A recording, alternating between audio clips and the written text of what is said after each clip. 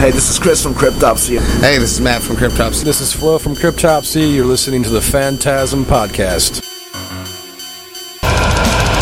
Phantasm. This is Philip H. Anselmo. My name is Tim Corey. Hey, this is Thorgasm.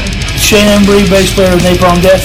Rocco Griffith. What's up, everybody? This is Ross Dolan from Immolation. What's up, everybody? It's John Bush from Armored Scene. Hello, Deathsters. This is Martin Van Drunen from Asterix, and you're listening to Phantasm Podcast.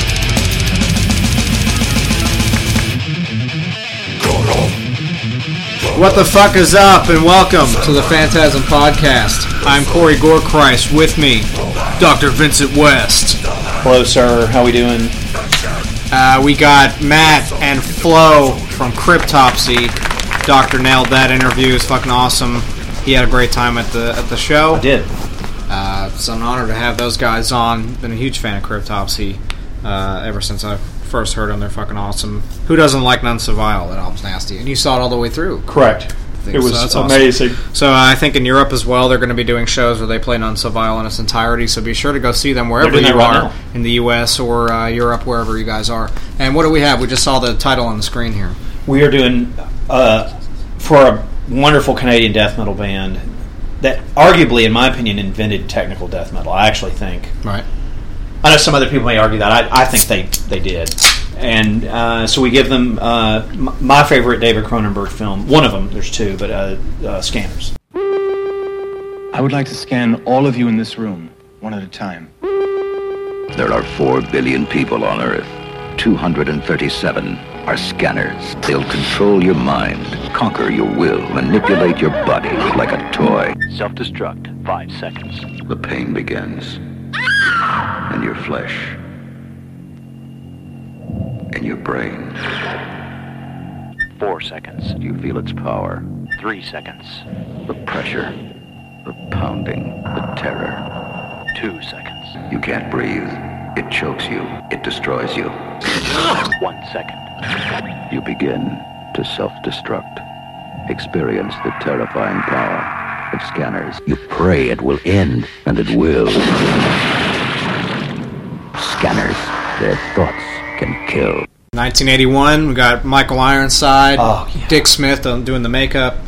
A really good cast of people in this film. And 1981. Yeah. And I don't know if we've done 81. Howard Shore did the music for this. He also did Lord of the Rings. And, yeah, man. Yeah. He did Crash with Cronenberg. Good stuff. He's God, hell, we ought to look up Howard Shore. Right. He's done that much good stuff. He scored so many good movies. I'm trying to think of a movie we did. Did he do the Hobbit stuff too? That I don't know. I don't think so. He did the Lord of the Rings though. I know which one they did. We've done 3 movies from 81 in horror, and they're all really good movies.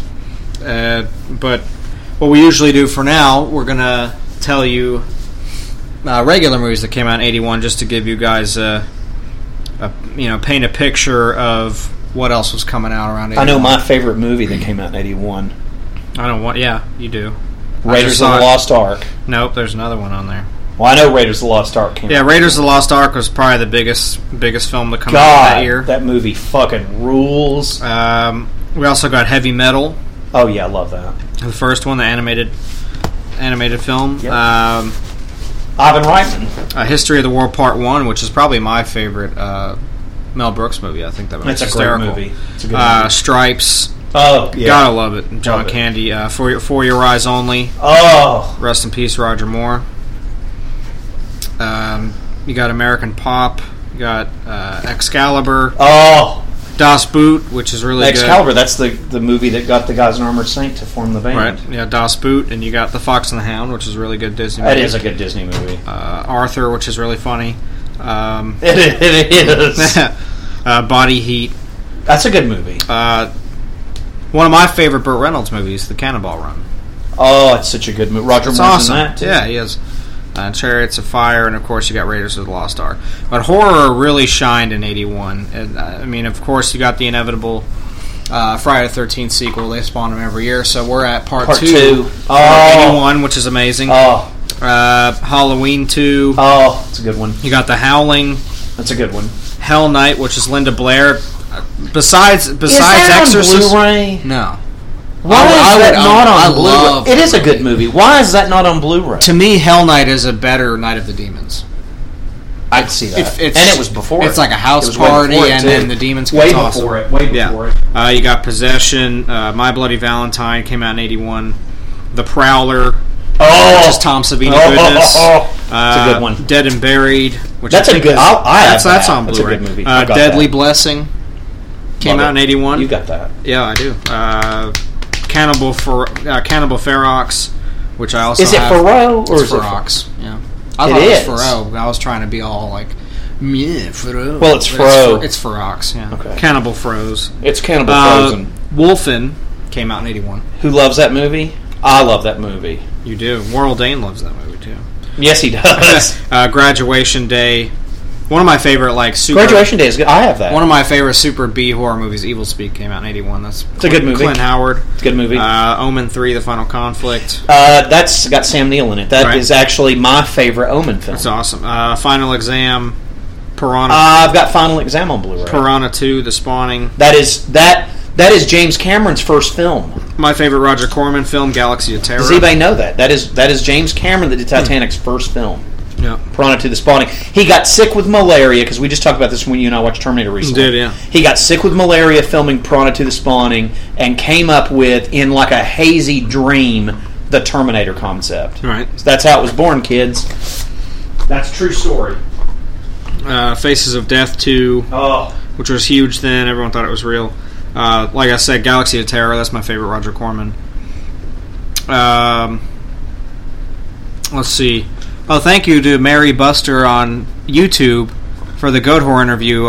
She said, great interview. Goat Whore has some awesome guys. Just got the new album. It sounds brutal. So thank you, Mary Buster, for picking up the new Goat Whore album, which the doctor actually just got in the mail.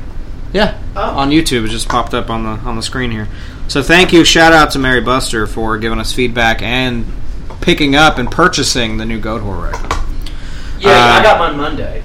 Madhouse came out in '81. We're still going with '81 horror. I mean, this is a lot. I'll save all these for last because there's a lot of them. The Burning, which is one of the first episodes we ever did. The Funhouse, which we also did. That movie. That was our summer recap episode where we had Terrence on from Suffocation for the first time. Yeah. I also had Sleazy P. Martini from the manager of Guar on, which was hilarious. And then you had another guest on there. There's three. Yeah, Crizian. Oh, Alex from Crizian. So we had two future repeat offenders. American Werewolf in London. Oh, 81. We had Warrell Dane on. Oh, it's my favorite werewolf movie. And The Evil Dead, 1981. Oh, and then here are the another three. These are all three Fulci films that came out in '81 that I'm going to save for last, going in order of what I love. The Black Cat, The House by the Cemetery, which is Phil's favorite, and he told us on the episode, and my favorite, and one that we actually chose between doing this, The Beyond, came out in 1981. Oh. So, if you guys haven't seen any of that Fulci stuff, definitely House by the Cemetery, or... Is it weird that Beyond's my favorite Fulci film? It's my favorite, too. I just really it's nasty. It's beautiful. House by the Cemetery is great, too, and I like Cat in the Brain. That's a weird one. It's more like a compilation, but it's still good. You want to do Music 81? Please, yeah. I've got it pulled up, and I apologize, my phone's almost dead. You're fine. I've got it ready to go here. We already got some crazy shit going on in the scanners world. Okay, we've got the heavy metal soundtrack. Yep, because the movie came out in '81, so the soundtrack had Slayer on it, didn't it? Or was it the second? It was the second one. Yeah. Because it had that one has like Sammy Hagar and Blue Oyster Cult. The second one had a song by Slayer. I want to say it was Ice Titan. It was one of the or Starstruck, one of those two. Something like it was that, something off one of their. I think the B-sides. Starstruck was right. I think. Rose Tattoo, Assault and Battery, more of kind of a AC/DC kind of thing. They're from Australia, kind of a knockoff, but I like them. No, nothing Motley wrong Crue, with Too Fast for Love. Awesome. I'm starting with kind of the crap, and I'm going to go up. Lower tier to top tier. That's correct. how we like to do it. Ozzy Osbourne, Diary of a Madman. Awesome. Crocus Hardware. Randy Rhoads. Helix, White Lace, and Black Leather. That's a Canadian band. I thought it'd be good with what we're talking about. Def Leppard, High and Dry. Yeah, we're full Canada in here right now. Rush, Exit Stage Left. There's another Canada. Yeah, it's. You got to do the Getty. Some Friends of Lemmy's, Girl School, Hit and Run. Awesome. Saxon, Denim and Leather, which that's is some more Lemmy. That's a Lemmy really fan. good. Yeah. Sammy Hagar, Standing Hampton. Loudness. Sometimes when I wake up in the morning, I have a piss hard Standing Hampton. You do. Yeah. That's. I don't doubt that. Tigers of Pantang, which is where John Sykes came from, was later in White Singing Stuff and Thin Lizzy. Crazy Knots, the name of that record. Accept Breaker. Awesome. Which is a fantastic record. Thin Lizzy, Renegade. Triumph, another Canadian band, yep. Allied Forces. Samson, Bruce Dickinson's band. Shock Tactics. Heavy Load, Metal Conquest, I don't know what that is. Raven, Rock Till You Drop. Anvil, Hard and Heavy, another Canadian band. Right. Holocaust, The Nightcomers. Black Sabbath, The Mob Rules. Oh, man. Tigers of Pantang, Spellbound. Riot, Fire Down Below. Van Halen, Fair Warning. Awesome. Iron Maiden, Killers. Iron Maiden, Made in Japan, which is a beautiful live EP. Venom, Welcome to Hell. That's one of the best ones that year. Judas Priest, Point of Entry, my favorite Judas Priest awesome. album. Again, we're getting to the end here because all the big boys are coming up. Kiss, Music from the Elder. Love it. I love that record. Motorhead, No Sleep Till Hammersmith. And that's all I got for you. Oh, actually, not true. These are two records that I think you all should listen to, even if you're not a fan of a lot of punk stuff. This was kind of some crossover stuff before it was ever even called crossover. I'd like to plug both these records as I own both. Plasmatics, Metal Priestess, and Plasmatics, Beyond the Valley of 1984. I'm a huge Wendy O. Williams fan. Nice. Both of those records are fucking nasty. Worth every penny. In my opinion. But and that's what we got for 81. I think everybody in this movie is from other Cronenberg films.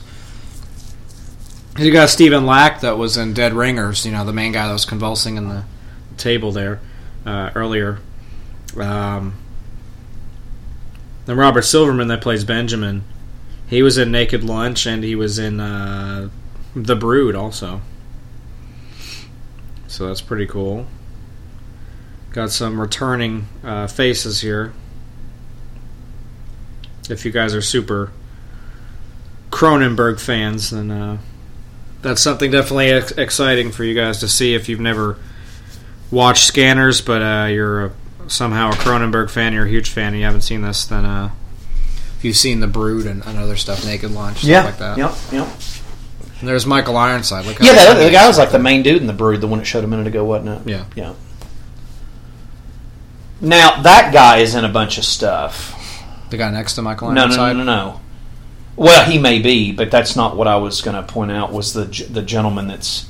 Maybe I have to rewind that. Surely it'll show him again. This guy, you actually should look this guy up in a second. This guy has been in a fuck ton of shit. Him.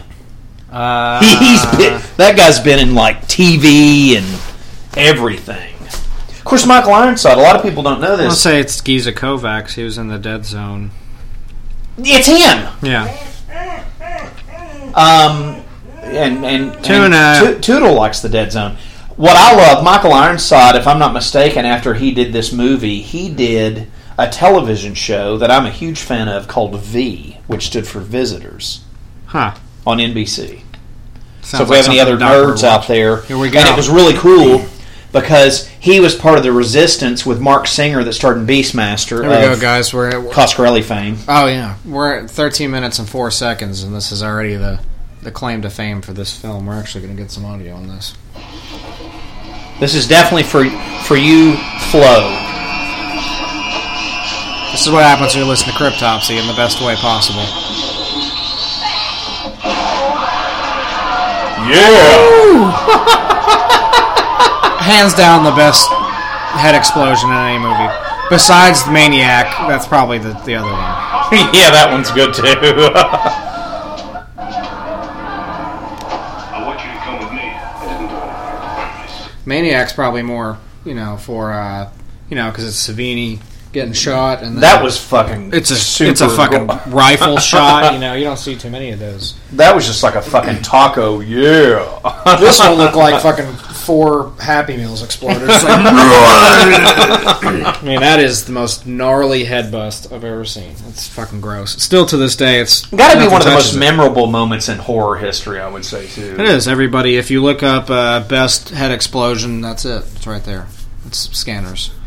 It's beautiful. Visitors, I'll tell you guys a little bit about V that was on NBC.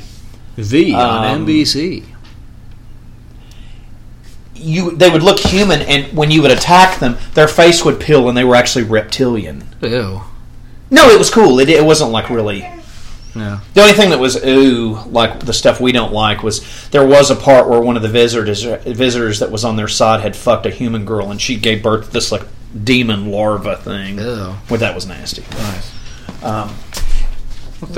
We should do. Like an egg. We've never done this. If you're cool with it, and I don't know, you'll get as much kick out of this as I probably will. But what do you think about us doing TV shows from '81?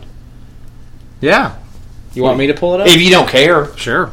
Just just for the hell of it. I seriously thought the doctor was about like, why don't we start reviewing TV shows? I'm just like, no, we don't have time. No, we don't. But I thought this would be fun. Just tonight. See. We don't have to do it every time. No, that's another thing we can get into, definitely.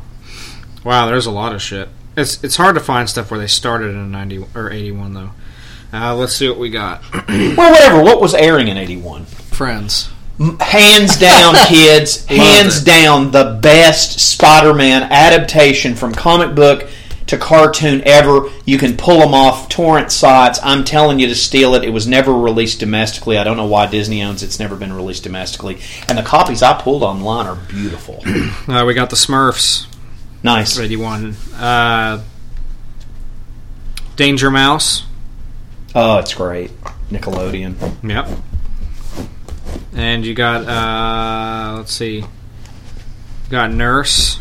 I don't know if anyone ever watched that. It was on CBS. This is interesting. Mr. Merlin. Okay. Let's see.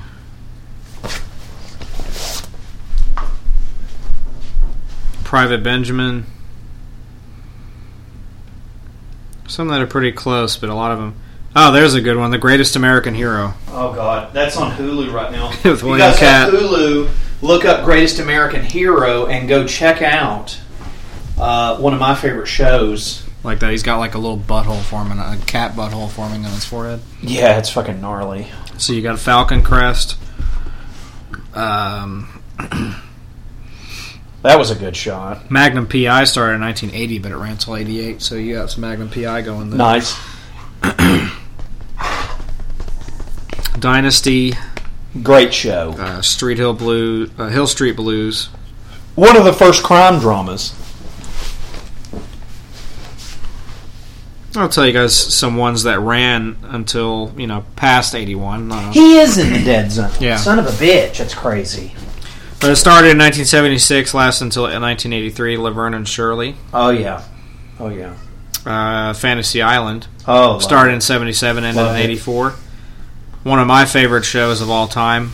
Started in 1974, ended in 1984. Happy Days. Oh, what a great show. Got the Fonz, What man. a great show. Walter Matthau. What a great show. It's awesome. And what's his name? Richie Cunningham. It's fucking Tom awesome. Bosley's what you're thinking of.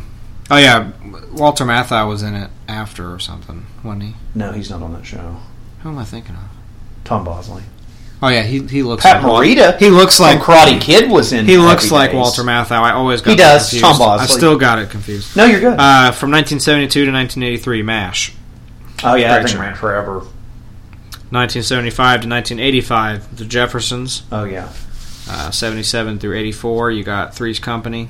Oh, John Ritter, what a tragic waste him dying. I know. Comical genius. And 79 to 1985, Dukes of Hazzard. I want to actually defend that show a minute. A lot of people think that it's a racist show. There's nothing racist about it. They're just... It's just two hit guys that drive around and help people. If anything, it's a perfect depiction of what if the they're South in the South where they have the Confederate flag. It's not racist because of that. It's a depiction. They're Southern characters. In order to make it realistic, of course, that's going to be a thing because people in the South, if you don't live there, have ever been to the South, then you see that shit all the time. It's just the way people are. In fact, if you guys go to the Days of the Dead con, Ken Foray will be in a Southern flag T-shirt, handing out Phantasm flyers. I'm kidding. I love Ken, but I don't have a problem with the Southern. I don't feel like it's racist. I don't. I'm not saying racist people don't use it. I don't feel that it's racist. I mean, the flag itself is not racist because the flag... The idiots that follow it, maybe. The flag itself has never said any racial slurs to anybody, or it's just I don't find it offensive. I guess, let me ask you something. It depends. Let's talk about this. It's just real quick. It's basically... Does a Nazi flag offend you? Not really. I mean, I see it. I can't help it. Who cares? It's whatever. If that's what you want to do. As long as you're not in my face calling me a kike. Or see, whatever, I feel more offended. The reason I was asking you that was because I feel more offended being a quarter Cuban by the American flag than I do. And that's kind of risque me to say that, but it's... If I was to walk into a show and they just drop a Nazi fucking banner, am I going to stand there and keep watching? No, I'm going to turn the fuck around.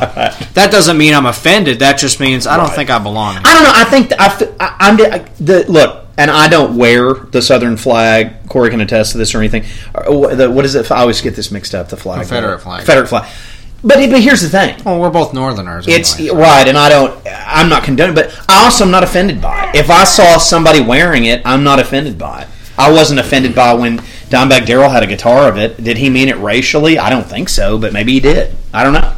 No, I think it's... I don't know. I have no idea. I mean, I could see where somebody would think that maybe. And maybe it is. It offends but the point, to a degree. I don't think it's but I don't think, personally, I mean, I'm not black, so maybe it is offensive. Maybe I should have asked Terrence that. Does Dukes of Hazzard offend you? Or did you get high and watch it? I mean, But I don't think Dukes of Hazzard, the actors, the creator, anything, had any racial intentions by it. No, I don't think so either. Because it's about dudes in the South, and in the 70s they really didn't think about it like they do now.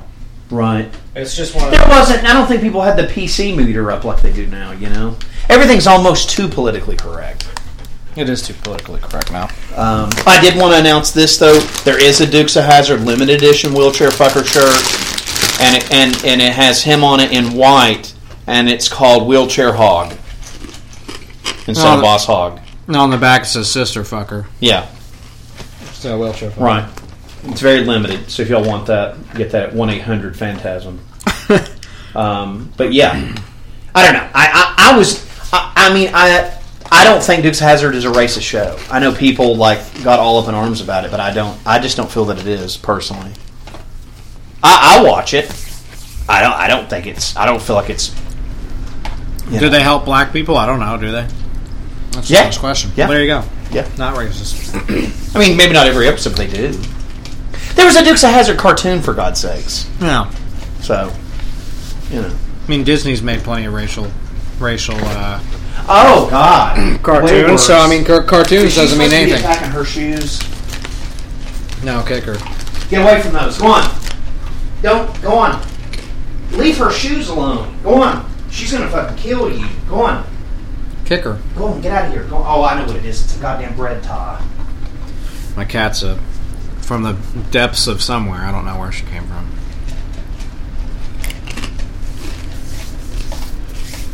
Excuse my eating. I haven't really eaten shit today. But, I guess everybody sees things differently. If you get offended by a car hood, you really need to just relax.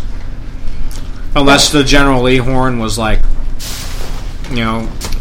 calling you saying racist things. I'm not this huge Dukes Hazzard fan, but I'm not offended by it. Yeah. But if somebody is offended, then I mean, because I saw somebody online saying that it was like Donald Trump propaganda. I'm like, how do you figure? From that the show 70s? was canceled in the fucking 80s. It's like they did like a TV reunion movie, I think, in the early 90s, and that was it. It's like I'm pretty sure Tom Wopat and the Schneider guy, John Schneider, those guys aren't racist. I'm not defending Donald Trump in any way, but I don't even think he knows what color the Confederate flag is. Or colors. Either, or what Dukes of Hazzard is. He's a New Yorker. He may be a Republican retard, but I mean, at least he's not from the South, or he wouldn't really just raise the Confederate flag for any reason. So, there's a big uproar about that lately with all these monuments being torn down and flags being torn down. Because you know where these monuments are going? They're going to a fucking museum. So if people want to learn about that side of history, like the Confederacy and all that stuff, they can go to a fucking museum and look at it.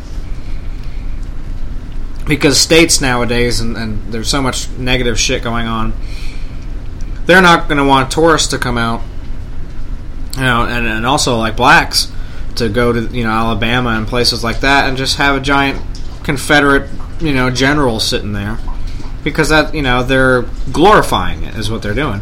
And I know it's a piece of history and all that, but that's a little extreme for the times change, people's perception changes. You got to get with the times. We can't have this Confederate glorification anymore. I mean, and that's not me being offended or anything. I'm just speaking for other people. And you got to look through other people's perspectives with it, because you can't just be like, it's historical, it's history. It's like, okay, well, where historical stuff goes? In a fucking museum. Right. Because this isn't history anymore. This is right now. So I see what you're saying. I don't know. I'm a little different on that. I'm not offended if they had, a slave trader or a fucking, me being Cuban, some guy that killed some glorified, because if you want to be honest, me being Cuban, I'm more offended by the entire city of Washington, D.C. because it just glorifies white military men that murdered my people. So it's like, I'm offended by the United States, but that's a whole other argument. So I mean, and what I'm saying, it's like I'm saying, well, you're never going to make everybody happy. No, you're not. I mean, you know, but I can totally understand something like, I don't understand why people are getting mad about them tearing down these monuments and putting them in museums. I agree with you. Because it doesn't, especially if they're not destroying it; they're moving it to a museum. It's because they're white and they're guilty, and you want to have your stupid opinions about history whenever you don't even care. It's like, you're 20. Why do you care about the Confederacy? Like, who cares? There's nobody alive that was in it to care. No. And it was a... If they are, they're really old. It was a civil war anyway, and we're starting a civil war over monuments about a civil war in the first place. Right. It's really stupid and redundant. Are people getting up in arms about that? Oh, yeah. I had somebody... That's a shame. I had somebody yesterday, you know, that when the Marines were on the Pacific and they won against Japan, and they had that monument where they raised the American flag or whatever... Well, there's a picture where some guy has his phone over top of the, blocking the flag, the American flag, and it's got the gay pride flag over it instead. People were getting really pissed off about it. And it's like, look, it's not like he actually went there and spray painted the pride flag on the monument. He just, did it on his phone, over it or something. And people were getting offended, like, this is disgraceful, all because some Marine that's, 25 years old got pissed off about it and said, you didn't put that on my flag, it's disrespectful. It's like, okay, for one, I'm sure your grandparents weren't even the Marines that did that. Number two, it's not your flag or your monument. Maybe it was a Japanese gay man that did it. Maybe he was doubly offended. You know what I mean? Well, my argument was, it's just the flag, and it's not like I can understand. He didn't make the Marines dress like the village people. He didn't do that. That would be mildly offensive. I can totally see that. He also... I think it'd be funny, but... He also didn't turn it into a Japanese flag, because that would just be pointless. What does that even mean? And, they lost. Or a Nazi flag or something like that, I could understand how that would be offensive. Or even I'm sure if somebody had a picture and they replaced it with a Confederate flag, they'd be like, that's badass. So, it's like, look, it's just a monument. You don't need to cling on to it like it means something to you. I understand if you're in the military, you come from a military family, but you had nothing to do with those men that did that. Other than it being the country that you were mistakenly born in because your parents just happened to have sex. Yeah, and missed the mattress and actually got some in. You don't need to fucking get all up in arms about it because you think you have a privilege or some kind of reason for that. Don't kill that fan. Yeah. So, I mean, I'm not saying you shouldn't be offended. If you want to be offended, go ahead. But just relax. It's not a big deal. It's a statue. And the guy didn't do anything to the statue. He put his phone that he paid for, hopefully, off of it and had some flag picture that probably he didn't even take. It was just probably got the flag picture off Google. Right. And it's off his own fucking phone or whatever. So he didn't actually do anything. I can understand. It would be totally disgraceful if he went there and vandalized that monument, to make it a gay pride thing. But, right. Then again, even at that point, that's not your problem. No. It's not your monument. Nope. You didn't build it. You're not one of those men that did it. Nope.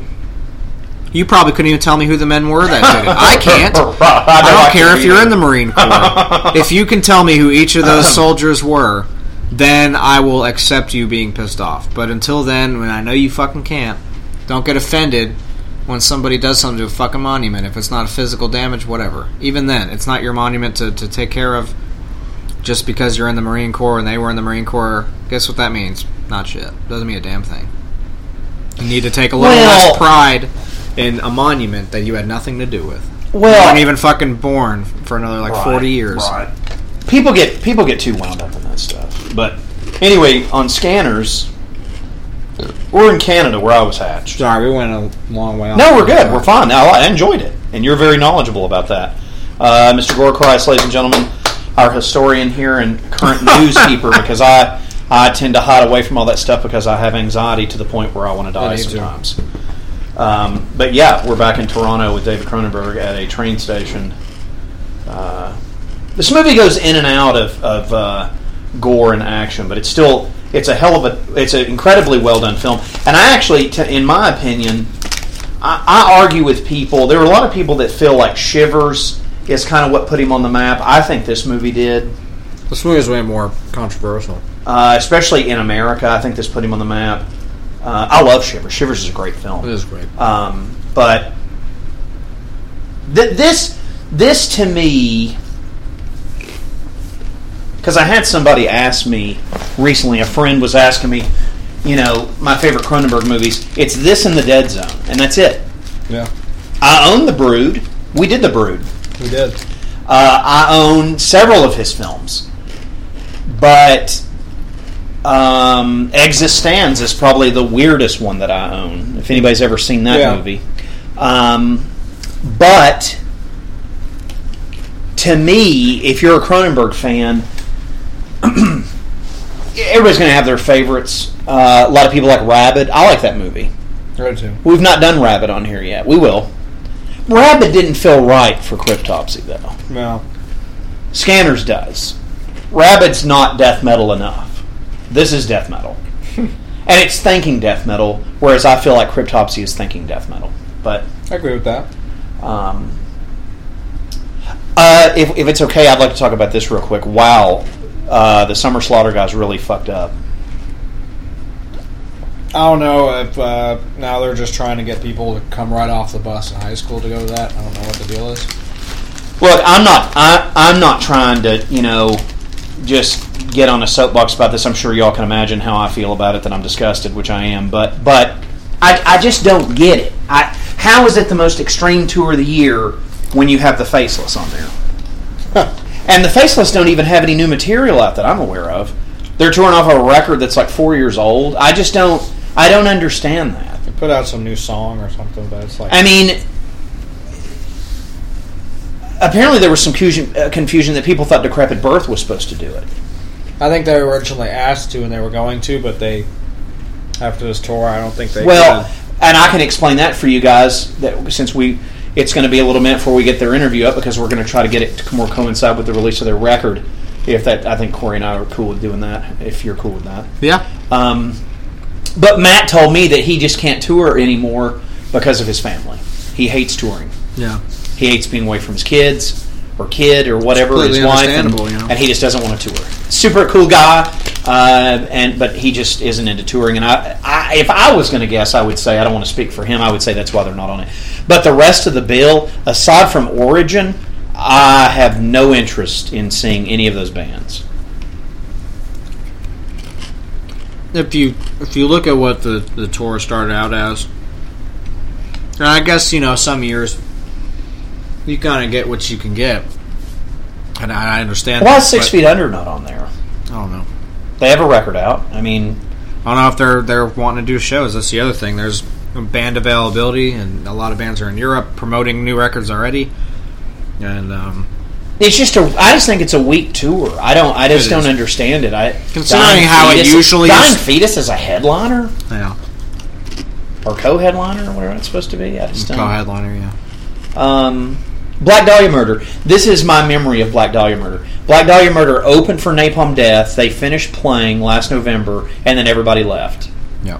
And then Corey, Wheelchair Fucker, and I watched Napalm Death destroy the falling apart original Masquerade with no one in there except maybe 30 people. Yeah. Maybe 30. I'm being kind. That was the last show, wasn't it? Yes. Mm-hmm. That was it. That was the last metal show in that building. Yep.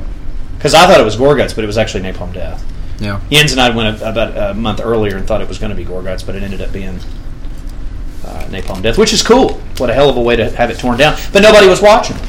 Everybody stopped off at Hot Topic and couldn't find their Black Dahlia Murder shirts, so they went and saw them and then left. And that was it. I didn't understand that.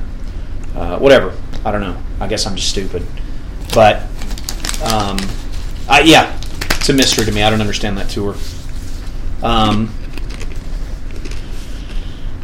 Maryland Death Fest looks pretty fucking weak too.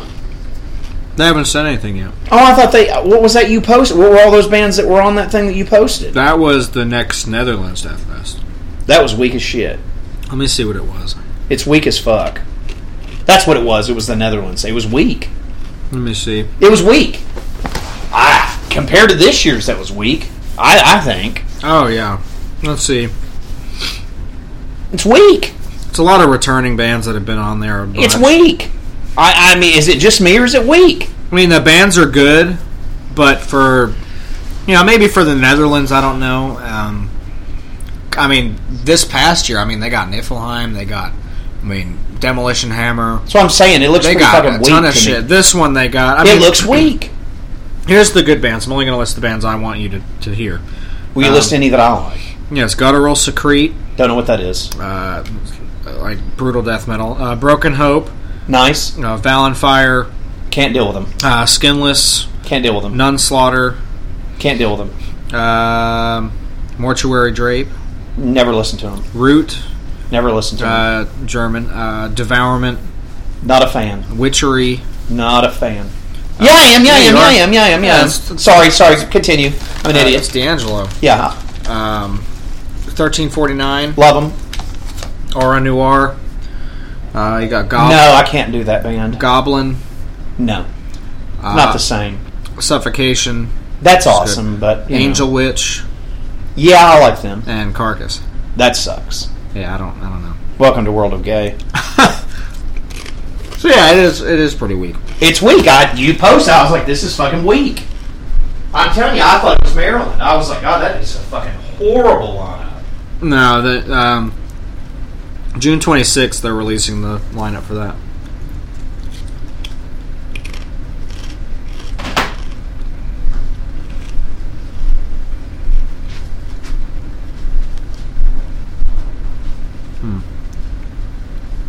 So yeah, it takes a lot for, especially over in the U.S., to have a really good tour package, and it's hard to get all the bands you want at once. And death metal is just not what it used to be. So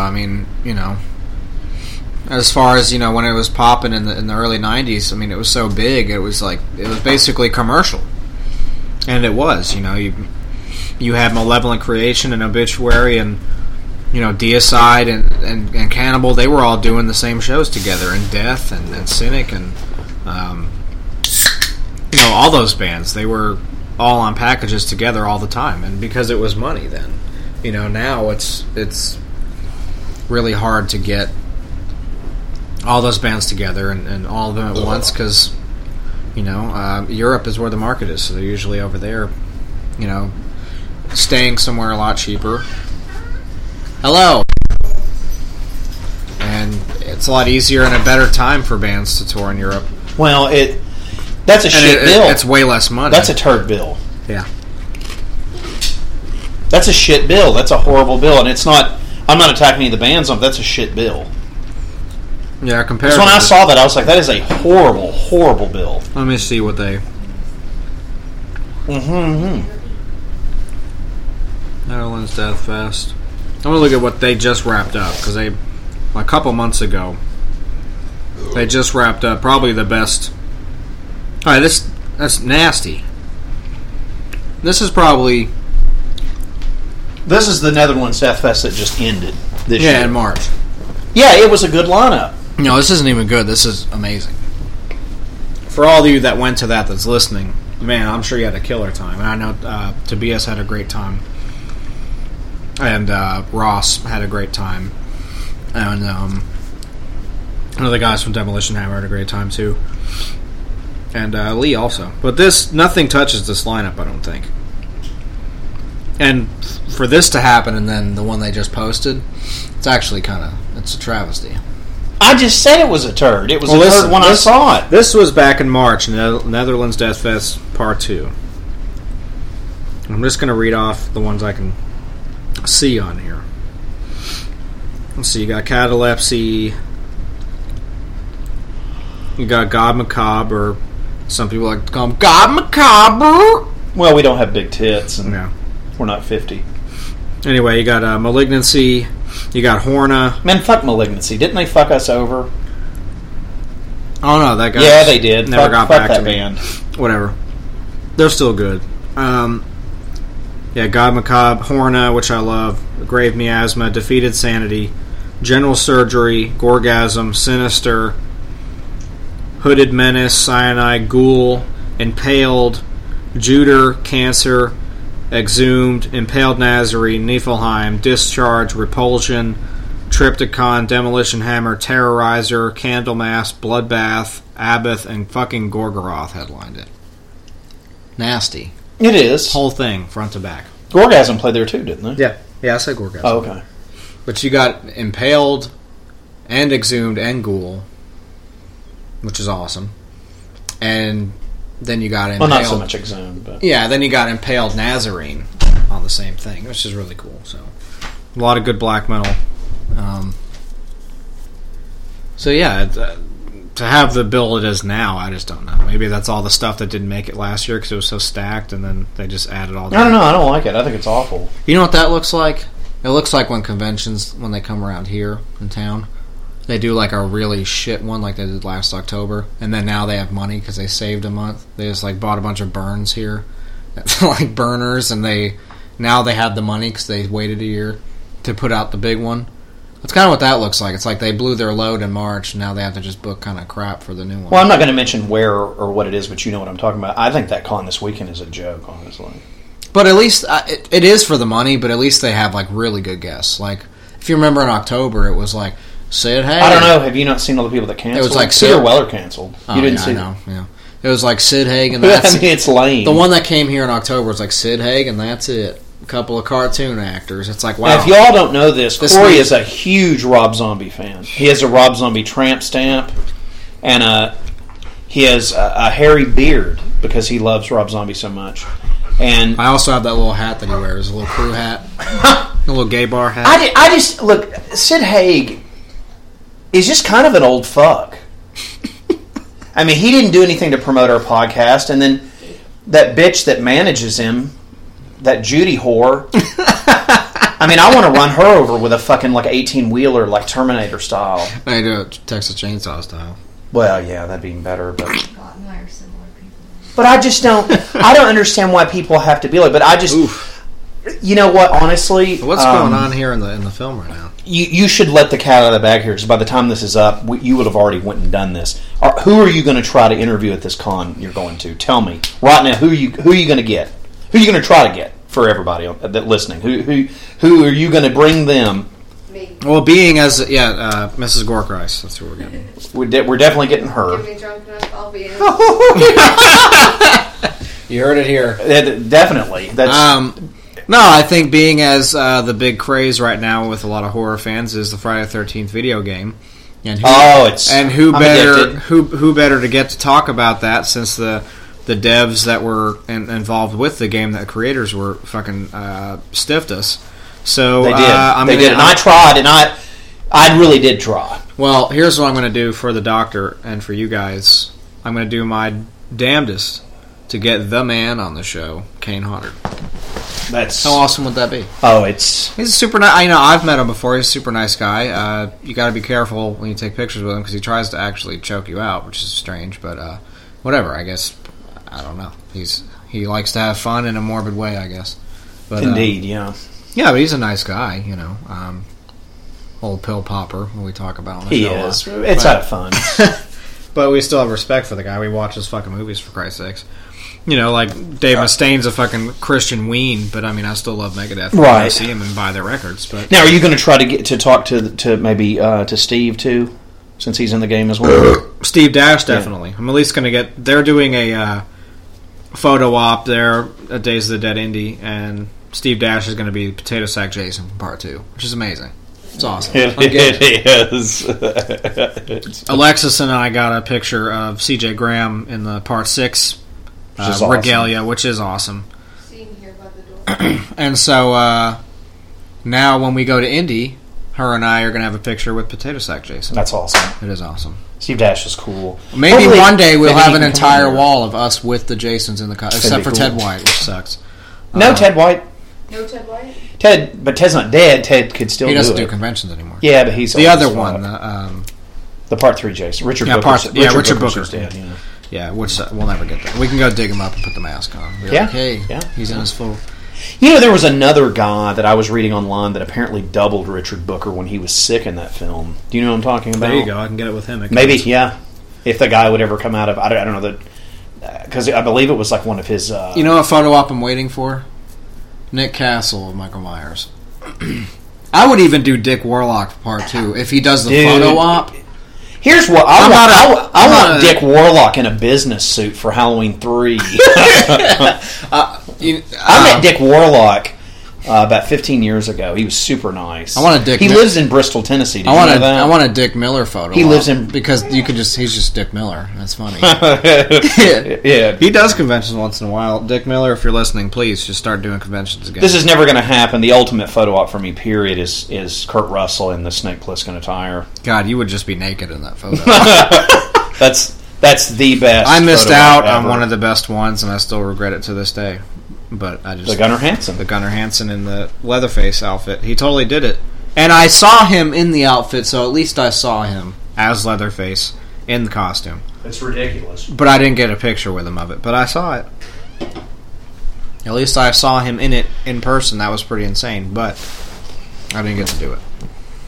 When you guys went to the Days of the Dead in Atlanta, was Bill Johnson in makeup? Everything, yeah, the whole thing. And so was Bill Moseley. He was chopped up. No, I mean, that's amazing, but the Bill Johnson... So I think he's the worst Leatherface. Yeah, he's like a retired wrestler or something. I don't know. He's a dick, too. If you guys as fans ever try to talk to him on his Facebook page, he'll tell you to go fuck yourself. He's really rude. The Indianapolis one encouraged me to bring tuna, so we're going to bring tuna. Yeah, for those of you that are going, any of you guys that listen are going to Days of the Dead Indy, you can meet Tuna. The Phantasm Podcast mascot. He is. Well, he's always with us. Toodle Bear. We took him to the Mad Monster one. He loved just it. to the hotel because we didn't have anybody to watch him. He wore my Ghostbusters shirt and peed I was walking him outside of one of the entrance doors to pee, and I was sitting on a bench with him, and one of the volunteers was telling me how pretty he was, and they were like, I was like, he really wants to go inside. He doesn't understand that he can't go in there, and they were like, what the fuck are they going to do? And I was like, okay. And so we tried it, and nobody said a word because it's a pet-friendly hotel, so they kind of can't warrant whether or not you can't bring a pet into a pet-friendly location. So I messaged the Days of the Dead Facebook and asked them about it, and they said that they encouraged us to bring him. So, which Adolfo and Rick and the organizers, thank you guys for that. What happened? Where were you? I believe it was Mad Monster. Yep. Where somebody was being a dick. Alone. Yeah, the one time I wasn't there because I had gone up to the room or something. And somebody got... And you just have to take my word. You could look at Tootie Bear, as I call him. Tuna is his name. He's very sweet. Rescue husky. and he is old, and he's the most. He's nothing but somebody got mad. He's nothing but a happy child. We're going to let you all hear this because this is annoying because I know that it was stupid. This was Tuna's first convention. It was before Tuna's we went big back day into out. the room because as soon as I brought him into that convention, his demeanor completely changed. He's usually pretty. He was perfect. He's usually like, "Let me pull you. I want to do this. I want to do this." But as soon as we went those doors, everybody was like, "Ooh, a dog," because nobody had a dog that wasn't I think he had behind a mild booth. anxiety, so he was chill. No, I mean he loved it. He walked around. He had a great time. He got to sniff some. He was a show dog. He got to sniff some girl butt. He stole one toy from a vendor out of a bucket, and I was able to grab it and toss it back before anybody noticed. He didn't damage it, which is great. He was like, he "Mom, thought, I won He thought you." it was for him as a stuffed animal. I won you. And it was green. I don't know what it was, but I pulled it out and tossed it back. Well, this time if he picks something out, we can buy it for him. I don't know. Conventions. It's not a really good place. That'd be $75. Be like, nope. Can you just give the That's dog? why I threw it back and a just bone? pulled him along because I was like, nope. Yeah. No, where was Corey? Corey was. I must have gone back up to the room. He was in line for an autograph or something. Oh, that was the other thing. Or a photo op, and we were separated. Right. But I had Tuna, so I was like, whatever. And everybody was like, this dog. I know what it was. It was the Boba Fett photo op. Yeah. There's no way you were waiting in line with that fucking fan pit. And so we were walking around, we were having a great time. Well, this was Tuna's first convention and his first big all people event, and he had a harness that wasn't so great for me with control, and there was some little jack off that looks like he listens to ICP and wears a fucking fedora while he bangs his girlfriend with no titties. Is what he looked like. Right. And he's got a Freddy Krueger tattoo, bad eyes, man. He looked like he smelled bad. He didn't, but he looked like it. If that makes any sense. Most blondes for a living.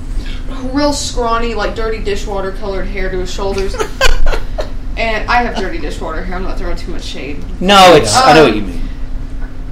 But Tuna came up. We were walking behind this girl who looked way too good to be with somebody like this. But based on her facial expression afterwards, I don't think she was walking around with him anymore. Tuna. Oof. His nose bumped the guy's lower thigh butt area. He wasn't even smelling him. That he was just trying to go because he was learning manners at the time of how to walk around with people. And the guy turned around and started cussing at me. And I pulled him back and I was like, I'm sorry, he's still learning his manners. And he was like, when you still learn some fucking manners other than smelling my ass? And I was like, excuse you, he didn't hurt you. And he started going off of me and fuck you this. But he pushed him with his knee and I almost punched him in the face. But then I was like, we're not going to do this.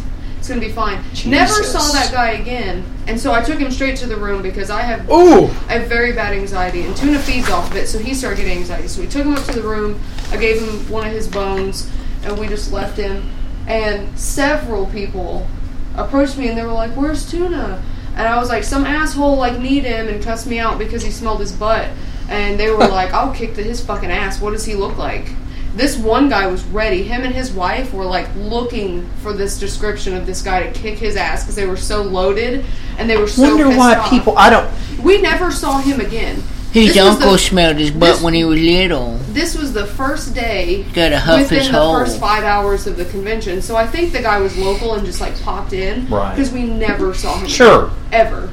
Because Corey was asking me if well, you no see him offense, point he's him an out. asshole. They're in North Carolina. It's like a hive of them. But which is why Bad Monster moved to South Carolina. Because of their bathroom law bullshit. And it's also just a turd anyway, but it is a turd. It was because of the bathroom laws. We had the worst experience dealing with anything every time that Corey and I have been to the Fillmore, and you had that experience with him, and it's just fucking, oh God. I know, that whole thing with me, oh my God. If you had been there for that, oh my God. Anybody that says I don't have patience. What was it? Guys out there doing this to me. Oh yeah, I remember. I remember the day you guys came home. I remember. Lord. Can you get off the porch? What are you doing? I had your back though for that. You did. You always do. It's Anthony not that ran inside like a baby. He was like, "Don't shoot." I don't understand that. He's a pretty large man, and he just left us. He was like, "I'm going to go see Angel Tits." And we're like, "Okay." Even Freddie stood there, kind of trying to help, but I don't know. He kind of got freaked out and left. He did, but he was kind of standing there with you doing it. Yeah. I'm not saying he did anything, but he didn't run off like Anthony did. But. Yeah. he was like, I'm going to go see my friend in this band. But see, that's one of the reasons that I shy away from anything, and I shouldn't live my life that way. But I want to say that in this movie, everyone's just getting blown away by shotguns. This is fucking awesome right now. Oh, we're gonna be. I don't know if you remember what happened to our doves that lived outside. I don't know if you told me that both of my crabs died, and then the next morning they were dead. My doves. You did tell me that. Guess what I found today in the broken nest? A fucking dove egg. They came back. So I have to build them like a. Because if you look at this nest, it's not even a nest anymore. An egg is just like sitting. Oh my god. Like, I love birds, but what the fuck? Right. That's weird. It's like nice parenting. That's like birthing your baby like in a sewer and just like leaving it there. That's what North Carolina parents do. I'm gonna go down the sewer. And look, if we have anybody listening from North Carolina, if you live there, you have to know what I'm talking about. If you don't, then you're fucking gross. Yeah, it's ridiculous. We can't, we personally can't catch a break when he and I go to shows or try to do any kind of interview. They just try to break our spines. I don't know what the problem is. I don't know how much of it you were able to salvage or weed out of it. I've never listened to the finished obituary product, but I don't know how you salvaged anything. Honestly, I left it as is. That woman talked so much to that goddamn thing. Just saw the Peter Criss solo record here in the Disco Met, whatever this record company's called. There's a Frank Zappa. Yep. I don't know which album that is. There was a Eurythmics poster on the wall, too. And there's Atlanta Rhythm Section. There's I saw the Peter Criss solo record. That's pretty awesome. Whatever, it's called the Disco Mat or something. The record store they just crashed into in this film. And people are getting blown the fuck away. Village people. There you go. Back to what I was saying earlier about the statue where all the Marines it's a sign turn into village. We're going to go there and put that on the Iwo Jima thing. Yep. It's not Iwo Jima. There's a Pat Benatar poster. I saw that. If you pay attention to detail and you watch some of these films, you just see some Paul McCartney. You see some weird shit in here. They got some crazy looking guns in this movie. It's awesome. That's a big mother too. Oh, it's a shotgun that folds. That's a Mossberg. Is what that is. Same thing that was used in the first Jurassic Park. Well, that's the brand of the gun, the Mossberg. That thing's fucking huge, though. No, but I mean that stock and everything. Yeah. They had. I mean, this is way before Jurassic Park, but it's still cool. It's in this film. It's Jessica O'Neill, or Jennifer O'Neill, excuse me. What's that? Chuck Mangalini. That's who it is. Yeah. That's the. I'm trying to think of his name. That's the. Hold on.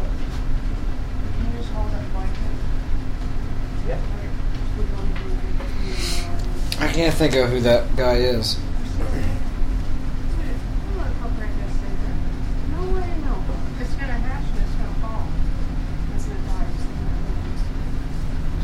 Let's see.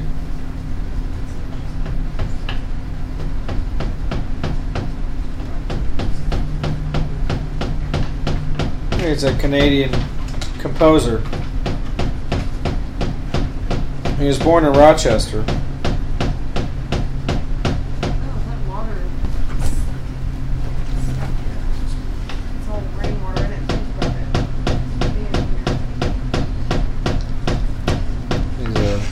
Flugelhorn player.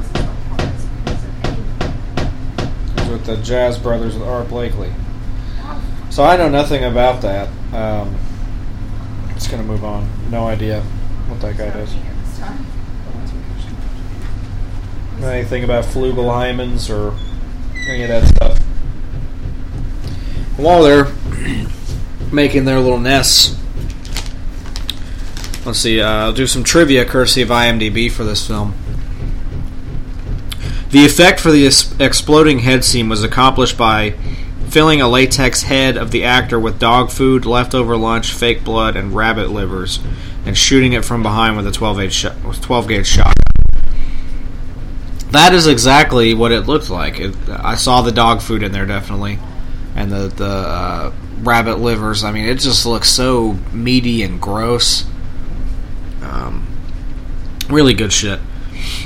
Here's another tidbit. David Cronenberg once called this the most frustrating film he'd ever made. I guess he had another one after this.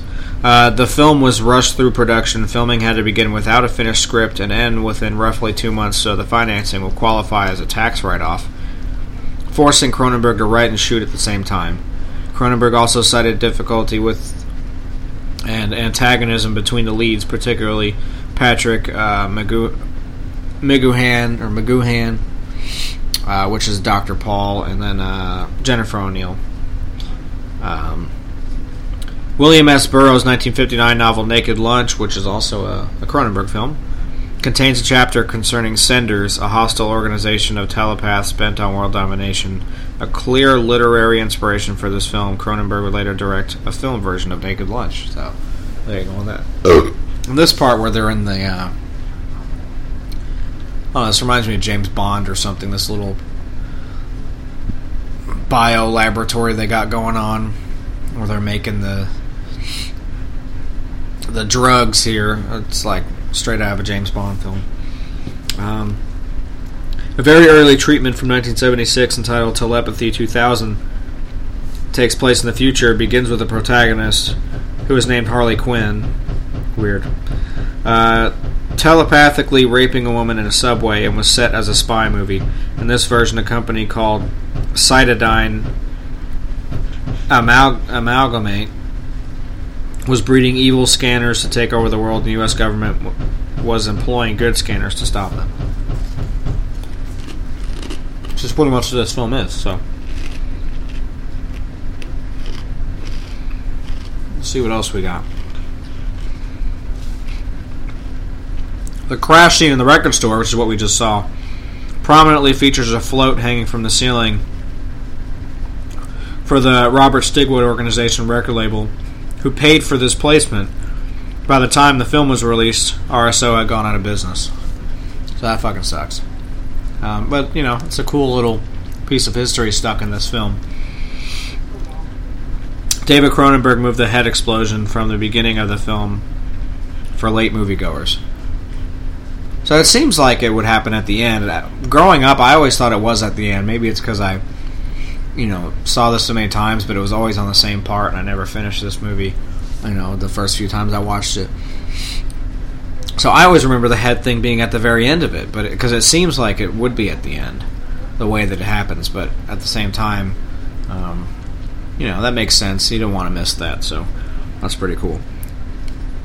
Stephen Lack, which is our main character here, the actor anyway, kept the fake head of his that exploded. That's awesome. I would too. You have a little Cronenberg trophy in your house. Let's see. Or the scene where Daryl is set on fire and his head comes up. Michael Ironside wore a fake pair of eyes worn by Dustin Hoffman and Little Big Man. Now that's fucking funny. You can wear Dustin Hoffman's eyes. That's pretty good. In February 2007, Darren Lynn Bousman, who did is famous for some of the Saw movies. He also did Repo the Genetic Opera, and he did those Devil's Carnival films. I think there's 2. He was announced as director of the remake to be released by Weinstein Company and Dimension Films. David S. Goyer was assigned to script the film, who I think did Man of Steel. The film was planned for an October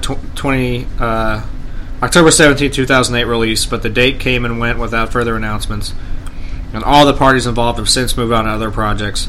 In an interview with Bousman in 2013, he recalled that he would not make the film without Cronenberg's blessing, which was not granted. So, yeah, good luck getting your a blessing from Cronenberg on anything. So, catch for the birds. Not going to happen. This motherfucker's not falling out of that mess this time. Nope. If the mom even comes back. The doctor's new name is Birdfather. Look like it's been taken too. Or the Crow, too. Oh, okay.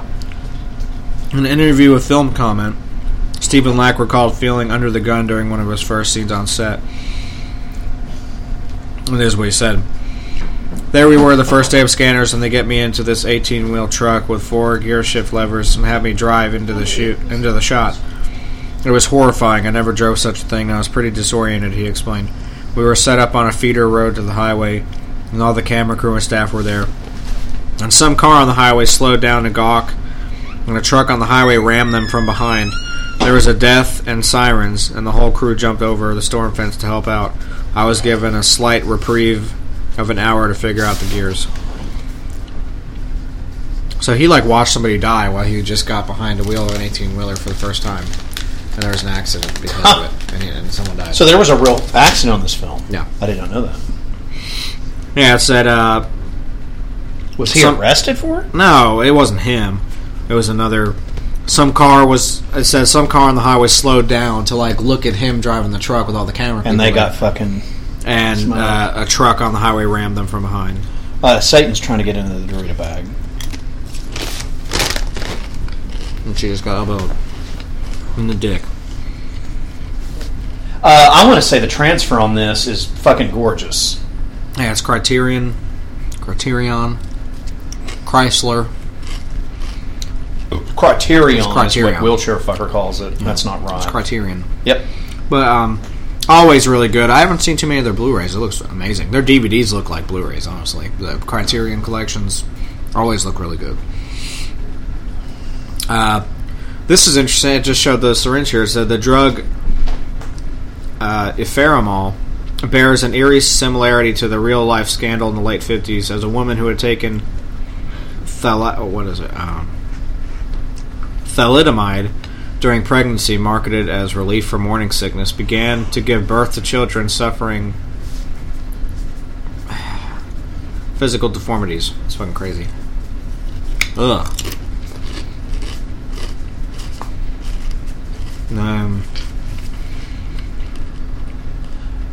The Life magazine that Revok shows Vale during their discussion at the end of the movie is from July 22nd, 1946.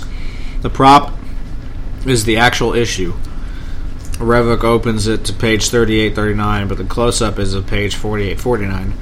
The Ephraimol ad is pasted over an ad for Bendix Radios on page 49. Let's see. This was the nearest thing to a conventional science fiction thriller David Cronenberg had made up at that point. Lacking the sexual content of Shivers from 75, Rabbit from 77, or The Brood 79, it was also his most profitable film until The Fly, which was 6 years later. Yeah, this movie was huge. Which is Dr. West's favorite movie.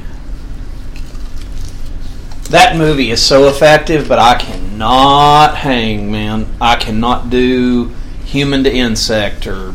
Ugh. It's too much. It's really great. The Fly with Vincent Price, I can do it all day long. Yeah. But now, it's not Cronenberg, and I'm not knocking it. If you guys are fans of it, it is death metal. It's very death metal. But I cannot do it. It's disgusting. Yeah, I can't do it. I don't do the insect. I don't do insect porn horror. I can't do it. I just can't. I can't do body horror. Yeah. And Cronenberg's famous for it, and I'm not knocking him for it. I just can't do it. Too much sometimes. Yeah. Crash is another good movie from Cronenberg. It's very sexual. Yeah, I can do Brian Gordon. What am I thinking of? I don't know. Stuart Gordon. Brian Usman. I don't have a problem with that. I don't have a problem with that. That's different. He's not turning into maggots and bumblebees and fucking spiders and shit. I don't do body horror. I just don't do it. It's fucking gross. No. I have issues because I have eczema and stuff as well as you do, and I don't know, maybe it's just subconscious. I just don't like it. I don't like the idea of something living in me and hatching. It's fucking gross. This is pretty cool, and this is relating to this scene right here. Goddamn nasty. Dr. Ruth tells Vale that he founded Biocarbon Amalgamate in 1942. Patrick McGoohan, who plays Dr. Paul Ruth's character, was 14 years old in 1942. Weird. That was pretty funny, unless he's... Now, that guy right there has been in a ton of Cronenberg shit. Yeah, he's in Naked... Stephen... what's his name? Stephen Lack. He's in Naked Lunch, and he's in Dead Ringers, I think. He's in Dead Zone. Yeah, Dead Zone.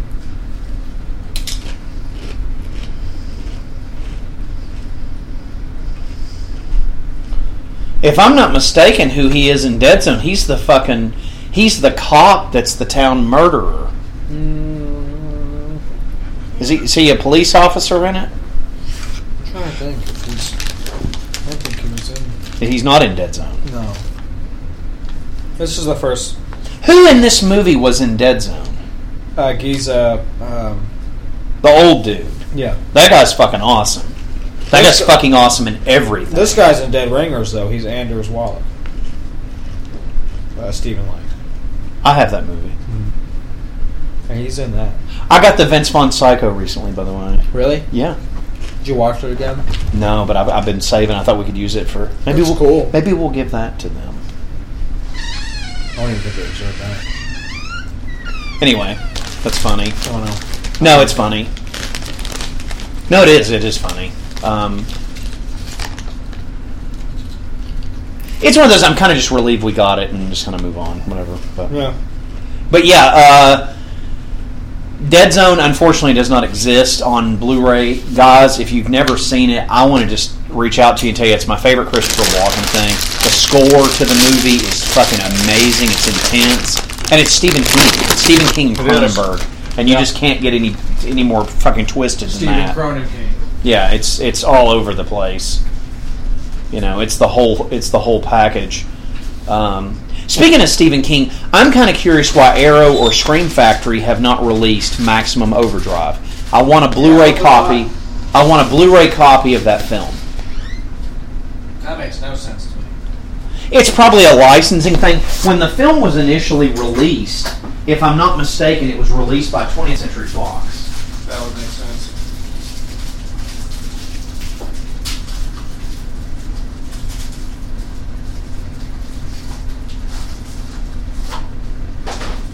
Like, what would the licensing be on that? What would be the issue?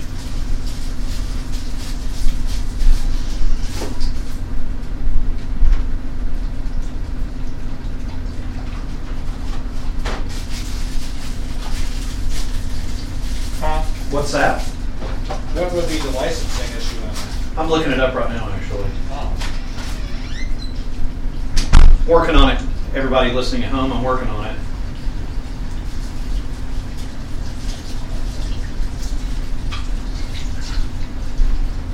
Well, there's just nobody to really restore that, and I'm sure Fox doesn't really care about it. You know, enough to.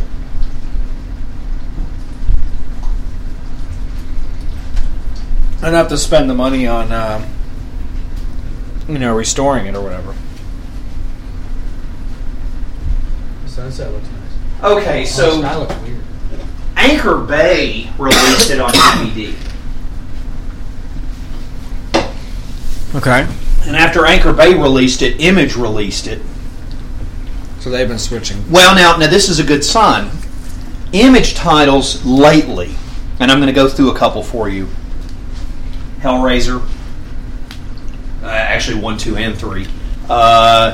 Children of the Corn. All these titles have been going to Arrow, so I'm betting Maximum Overdrive is going to have a U.S. release by Arrow. That'll be awesome. That's my guess, because they have some kind. Well, Hills Have Eyes was an Image title that went to Arrow. That's true. So I think Arrow has a deal with Image. Hopefully. Oh, by the way, I wanted to talk to some of our European fans real quick. If you guys can get your hands on the Arrow Texas Chainsaw Massacre 2 Blu-ray, apparently it stomps the dog cum out of the one that came out in the United States from Scream Factory. Region B only? Yes. That one? But apparently it is, like, the print is ungodly. Well, if it's Arrow, sure. They've been kind of trumping it lately. So. And by the way, just to mention that again, we've had it on the page. Corey posted it. I posted as well the second I saw it. Children of the Corn is coming from Arrow. So that's exciting. Oh, yeah. And it's not limited, bought. so it should be. It's bought. And my Blu-ray of the month for July, which will be around the time you probably hear this running on the site, I would say, is Reanimator. So if you can snag you a copy, it's going to probably be hard to get. Comes out, July 12th? 28th. 28th? 25th, wow. 23rd, something like that. I was hoping it was sooner. No, it's at the end of the month. But it's still it's bought. It's We're still going to do it on here. Oh, you kidding me? We're going to have some really good one for that. They don't call me Dr. West for no reason. So yeah, I'm very excited about that. And while you're listening to this, because it will probably be, I'm assuming it will be July when this is up and you guys are hearing this. My album of the month is Vengeful Ascension from Goatwhore. It's fantastic. It's really good. Have you listened to it? Yeah, I have. It's really good. I was worried about them leaving Eric Rutan with the production in, but it's a great record. Great. It sounds just like them. It's another step in their evolution. And if you get the limited one from Indie Merch, you get this really cool Bible that it comes in, like a spell book. A spell book, yeah. And it's super satanic. It's got all this great band photos and whatnot. And it has a bonus CD of live material, which is amazing sounding. And it's got some covers, and the covers were actually produced by Eric. It was stuff that I guess they've been sitting on for a few years. Probably. That's awesome. So, yeah, definitely check that out. Album of the month. And there's so many great death metal things that are out right now. The new, by the time you guys hear this, The Broken Hope will be out. The Dying Fetus is out. If you're a fan of that, I'm not. There's too much stuff. Slime and Punishment and Municipal Waste. Yeah, and I'm going to tell you something that I bought the other day and I'm blown away by. And I guess we're going to have to talk to our guy over at the label because I want to interview him. The new Iced Earth is fantastic. I've heard. I was talking to somebody about that earlier. It's fantastic. They love it. It's fantastic. It's really good. We'll have to get John for what it is on the show. I'm not trying to sell you guys on power metal if you're not into it, but it's for what it is. It's very solid, and I have a lot of respect for him for always sticking true to his guns. That guy never moves off path or off course or off site with what he does. And the record's fantastic, and you can get the album right now at Best Buy for $8.99. It's on Century sale. Media Records. Yep. Did he do any PR for that? Did we miss the boat on that, or never saw anything? No. Well, then we'll have to get it at a show. Although he's going to be like, he's not doing that. Here's something I'm going to tell you guys: a future purchase that the Gore Christ here is going to buy. Please, because there's two companies, distributors coming to Days of the Dead Indie, and that is Severin Films and the other one, that Slaughterhouse Vinegar Syndrome. So I'm looking at Severin's catalog here of stuff that I might purchase, and there's one I forgot about that they have that I will be buying if I see it, and that's Dr. Butcher MD. So 2-disc Blu-ray, so I'll be bringing that baby home with me. I have that. I know there's some stuff on Vinegar Syndrome I was wanting to get. I think Psycho Cop was one. Nice. They got some other. You should get that Death Row Game Show. Yeah. That's a good movie. Severin also has Drive-In Massacre. Oh, this is the one. This is bought if they have it here. Sinful Dwarf is on Severin. I have it. The limited edition. Yeah, get that. What was the other? There's something else that was on the Hearse. I just bought that. The Hearse, yeah. Of course, Slaughterhouse, which was a gift to me earlier this year from Corey, and I'm a huge fan of that. That's when I went to Atlanta. Huge fan of that movie. I love it. And we did it for our Chris Barnes episode. Yeah, what a great matchup that was. Mashup or meshup or whatever you want to call it. Hammer smash mashup. I want to say something out there. I was told this, and Corey doesn't know about this. I'm literally going to level him right now when he hears this. I was told apparently there's one of the writers or editors for Horror Hound magazine is apparently a fan of our podcast. Huh. That's what I was told. Well, we appreciate that, whoever you are. So thank you. I'm not sure if you're male or female or who you are, but thank you, and God, how cool is that? I'm serious. I was told that by someone on my friends list that apparently someone there is a fan, and I was like, how would you know? And he was like, well, it's legit. I mean, the guy claims that he. So I don't know why they would just tell me that for no reason. Well, you can write something up about us on your page and spread the word, man. We've been promoting the Horror Hound weekend, so it'd be cool to hear something on your end. We also, from Severin, have Santa Sangre. That's Alejandro Yorodowski, who did Holy Mountain, and El Topo, which Santa Sangre, I think, is the third film in that whatever trilogy he was doing for that. If you guys are a fan of that, so that's not something I'll buy from Severin, but that is. I wonder if they do Holy Mountain. I don't know. While Corey's at the convention, I'm going to be sitting down with Martin Popoff, a Canadian journalist that has written several books on heavy metal and thrash, and we're going to sit down. It's going to be really cool. Well, we're going to sit down, and we're going to. I kind of was going to tell everybody what we're doing. We're going to sit down, and he wanted to talk about thrash, which we're going to, but I told him because he's literally a famed expert on the new wave of British heavy metal. Right. New wave of British heavy metal. So we're going to talk about the new wave of British heavy metal. That's awesome. The majority of what we're going to talk about. I'm excited to do that as I'm a huge Motorhead fan and Judas Priest, even though they're not part of that, but they're British. So, but anyway, so got any fans of that?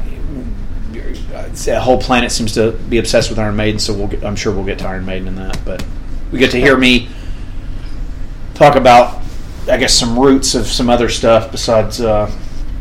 But the other thing I wanted to bring to the table with him, because it's been the year of this for me, I feel like a small child, is all the Teutonic Thrash interviews I've got to do, and now 2 big ones, and now I'm going to bring that to the table in the discussion because apparently thank you so much. Apparently that's something that he was interested in talking about. So Martin Popoff, look for that. It's just going to be kind of a thing. I don't think we're not going to put it with a movie or anything. We're just going to sit down and Corey will put it up dry. Hope you guys enjoy it. And really the only other thing that I can talk about right now, because I know that these are definitely things that I have set up and confirmed. Matty Way is going to be coming back on. Repeat offender. Yep, to promote the new Pathology record, which I've heard in its entirety. I got to hear it months ago. Very lucky. It's amazing, as were the last 2 records they did. I think that band just gets better with time. Did you get the limited edition of the Hearse, or did you get the regular one? The limited. Damn, that looks awesome. Mm-hmm. And I got it off eBay. That one? Yeah. See, if they have, it's out of print apparently, but if they have that at the table, you know I'm getting it. Did I tell you I got popcorn finally? Yes. Yeah, finally got that. From Synapse. We'll have to actually do that. They're down to 300 copies, so if you guys want that, you should buy That's it. why the Psycho Cop Returns. I want to get that from Vinegar Syndrome. Witch Trap, that's another good one that I would love to own. I've got that one. And there's Slaughterhouse there. I buy so much bullshit. I have stuff that's never been opened, kids. But anyway, what else? And Dan Yeager, that played Leatherface in Texas Chainsaw 3D, is going to be stopping by to chat with me as soon as he gets his schedule cleared. Hopefully Corey can be around for that one. It should be fun. Finally have another horror guest, somebody that I know. There's some other folks that I know I've asked, and they're just not interested in doing it. But Dan's busy, but I think Dan's going to sit down with us, and I'm a big fan of that film. I'll defend it till I'm dead. I think it's a good movie. But I really like it, you know. This is something they have.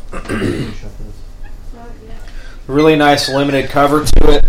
This is currently only on their website, this limited edition version. The Jack Frost thing? No, that was at the convention when I went in Atlanta. They had that. I've got that. This wasn't out yet. But apparently this is only on their website, but I bet they'll bring it to the convention with them. Okay. It was The Undertaker with Joe Spinelli. You know what's interesting about that? Was that ever released?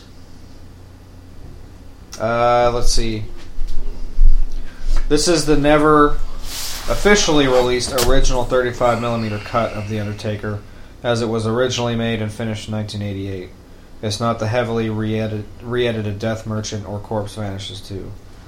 So yeah, this is it's limited to 3,000 copies. This limited version, specially packaged in a blood-soaked coffin cutout O-card. So that's pretty cool. If I see that at the convention, it's bought. And if the doctor wants a copy, I'll buy you a copy too. Yeah. We'll see what I'm working with. Lawnmower Man just came out today on Blu-ray, which I'm definitely gonna buy. That is my. Oh, there's Death Row Game Show. There's also Hobgoblins. Death Row Game Show I want. So I might just get that so we can have it on the, Death Row Game Show I want. I might just buy it so we can do it on Please. an episode. Please. It's one of those I just never bought. Yeah, so that came out today. What pisses me off is, and I want to talk about this a second, Scream Factory had that big sale. Everything was on sale, but that goddamn movie wasn't on sale. I'm like, how the fuck is it not on sale? Yeah, because I guess because it just came out, they were being... No, it's bullshit. They had other stuff up for pre-order that was half off and shit, but that wasn't on sale. I don't know. It's fucking bullshit, but whatever. Lawnmower Man's out. It's my June pick of the month. By the time you hear this, it'll be old. But it's Lawnmower Man. Love that movie. It's great. I'm going to be honest with you guys. The reason that we've not done it yet on here, I haven't found a guest that it fits with yet. Right. I'm a big fan of that movie. I am too. And I watched that. It's one of those, though, it's weird, and it just doesn't really... It's very sci-fi, but it's great. But it's hard to put with somebody, you know. Yeah, it doesn't... It's like Dreamscape. I've had Dreamscape for like 6 months now, and we've never done it. I've never even opened it because who do you give Dreamscape to? It's just a weird movie. But yeah. And we've got a burning telephone and now an exploding phone. That was weird. They're putting out a steel. Are you enjoying Scanners? I love it. They're putting out a steelbook of Fargo. That's just what? I don't get that. Don't get it. I wanted to review this for you guys too. I just binge watched all of the first season of The Exorcist television show on Fox. Is that good? Yes, it is. Really? Yes. Okay. It's really good for what it is. I'm not comparing it to the films, but for what it is, it's very good. Yeah, you can't really compare that film to anything, so... kind of a monster of its own, so you kind of just have to... And I'm going to tell you something this right now. If you guys ever know of this, reach out to me and Corey, social media, if you ever hear of this. I want to meet William Friedkin. Oh, yeah. That'd be amazing. No, he's dead. Friedkin's dead. Who am I thinking of? Who am I thinking of? Yeah, you're thinking of William H. Blatty. He's dead. Blatty's dead. dead. That wrote it. Yeah. Friedkin's still alive. Friedkin. Okay, then Friedkin I want to meet. I want to fucking meet him. The director. Yeah, I want to fucking meet him. I'm just on this huge Exorcist kick lately. I watched all these documentaries on it. He literally pushed every one of those actors to the limit in that film. Oh, yeah. And I'm going to tell you something else I'm doing, too. Even though she's probably going to be mean to me. If Linda Blair shows up in Florida, I am going and getting my picture with her. Linda Blair? Yes. I have to. I wanted to when I went, but she was so rude, I just didn't. I'm doing it. I didn't want that to be a thing where she was rude to me. I'm doing it. Because I didn't... The main thing... Maybe she's just in a shitty mood that day. I'm trying. Well, the only reason I didn't... This is the only reason. Because I didn't have any money left over. I went the last day. Okay. If I had money to throw to her and then ask for a picture, oh yeah. But I wasn't. I was just planning on talking to her for a second. Right. She wasn't in that kind of mood to talk to me. So I wasn't going to push it on that. If I had money to blow, and I wouldn't have given it. I'm doing it. Yeah. But the only reason I didn't tolerate it and I didn't deal with it is because I was putting myself in a position where I just watched her be rude to dude, I understand. That would have just made it. I'm just saying. I think I'm going to regret it if I don't do it. But now Friedkin. But now if Jason Miller was alive, forget it. Me and Father Karras.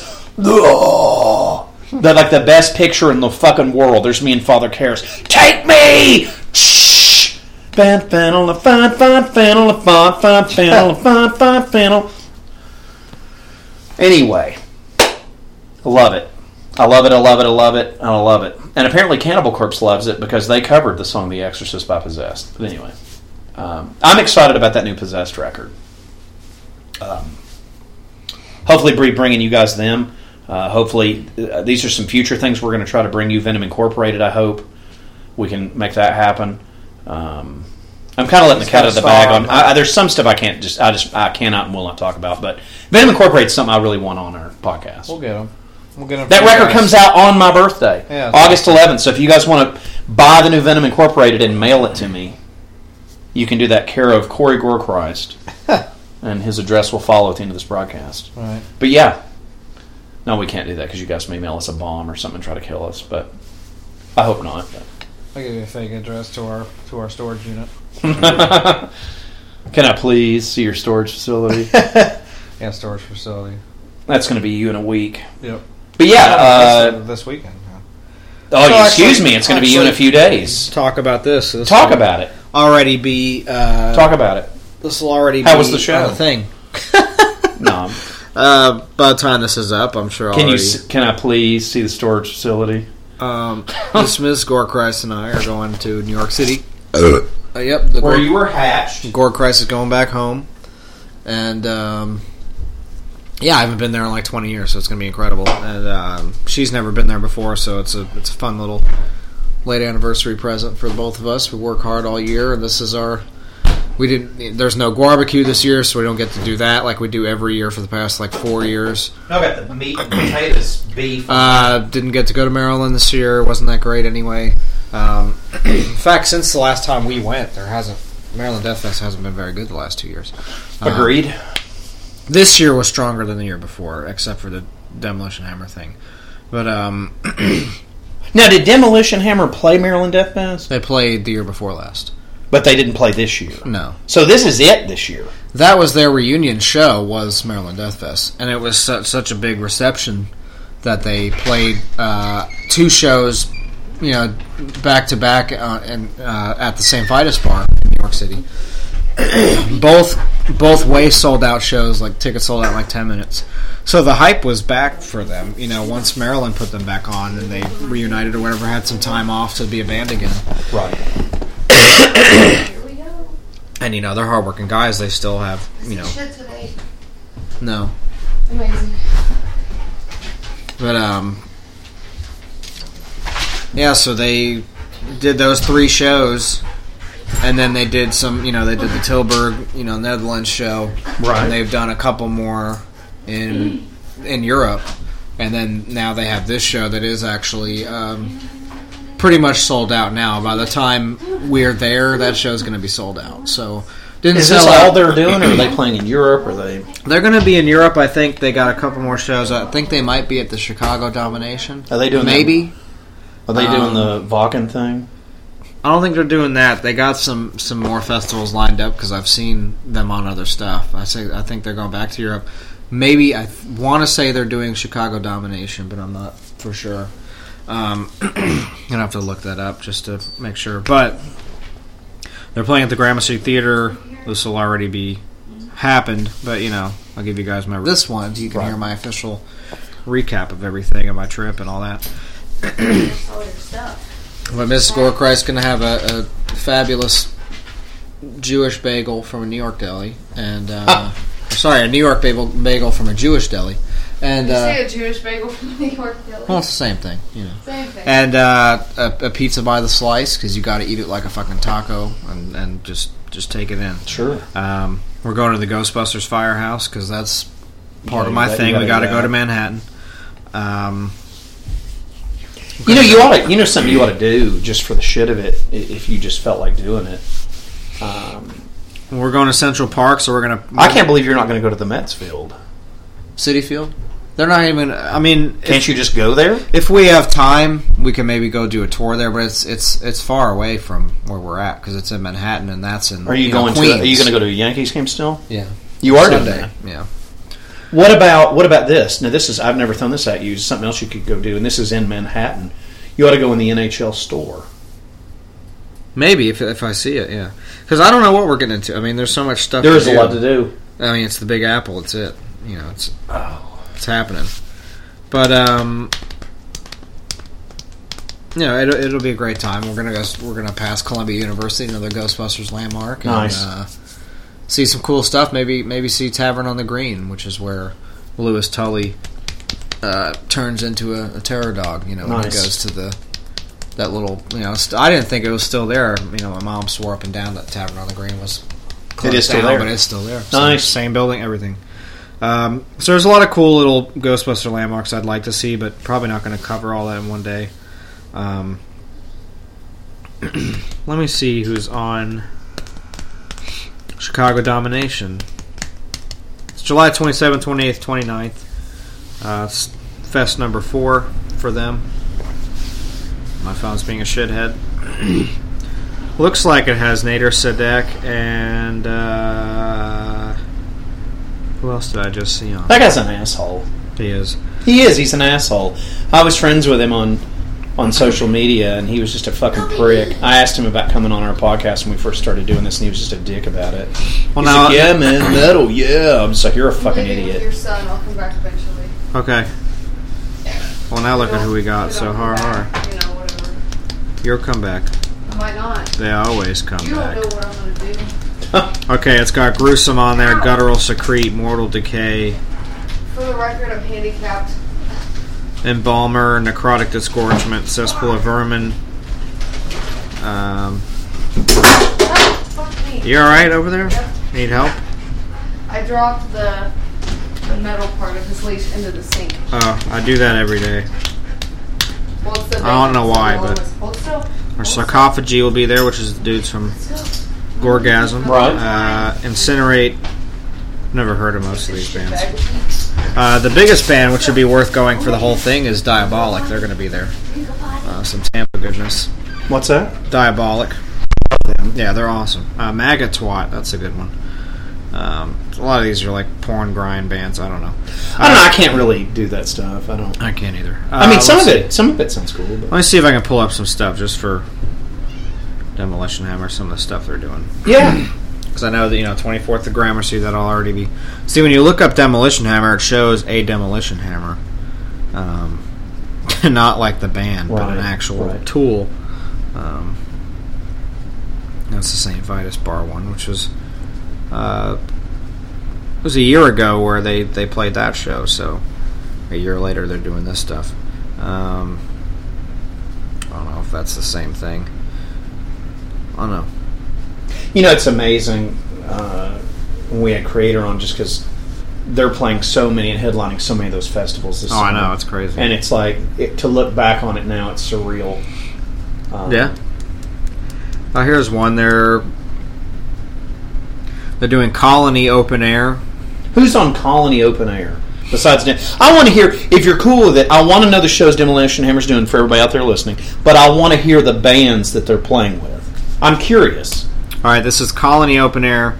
Where's this? This is in, looks like Brazil. Nice. Let's hear it. Our Brazilian brothers, Alex and Max. Hello. Now, just for the record, this tour, this is awesome, this whole thing. Okay. We'll start with stage 2 because it goes backwards. I mean, read everything. I don't care if it's stuff I don't like. I want to hear everything. This is Saturday, July 22nd in Colony Open Air in Brazil. Looks like Alex, hello, buddy. Looks like Castrazado. I don't know how to say that. I'm sorry. Very uncultured. All right, we'll do stage 2 on Saturday, and this is starting from. I can't read that. There's a band called Scanners that opens it. That's pretty fun. Hell. Oh, that's gross. That's really gross. Oh, there's some body horror. He's turning into a fucking hemorrhoid. God damn. There's Stephen Lack. He's actually got that head when he explodes in this scene. He actually still has it, which is really cool. I was reading earlier when you were outside. But we'll take a break for a second for this gore, and we'll come back. God, they're trying to outscan each other right now, and looks like Michael Ironside is winning by a large margin here. He's about to get the KO in a second. I would say Ironside doesn't die in this, does he? No, Michael Lack does right here, or Stephen Lack. Sorry, he's the. God, that's nasty. Oh, look, his chest is falling apart too. Yeah, he's just like about to blow his fucking nut. That's fucking gross. And here he goes.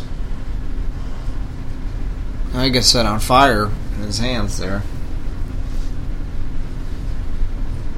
Some fucked up shit. See, I love the Cronenberg stuff. It's so fucking weird, but it's awesome.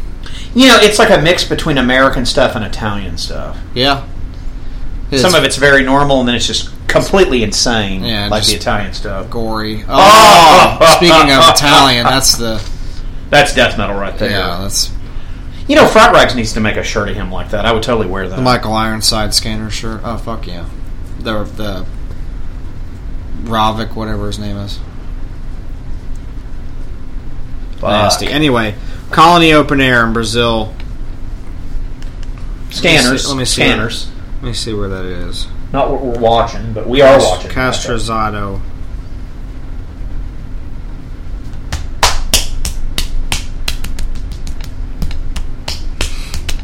Castrazado.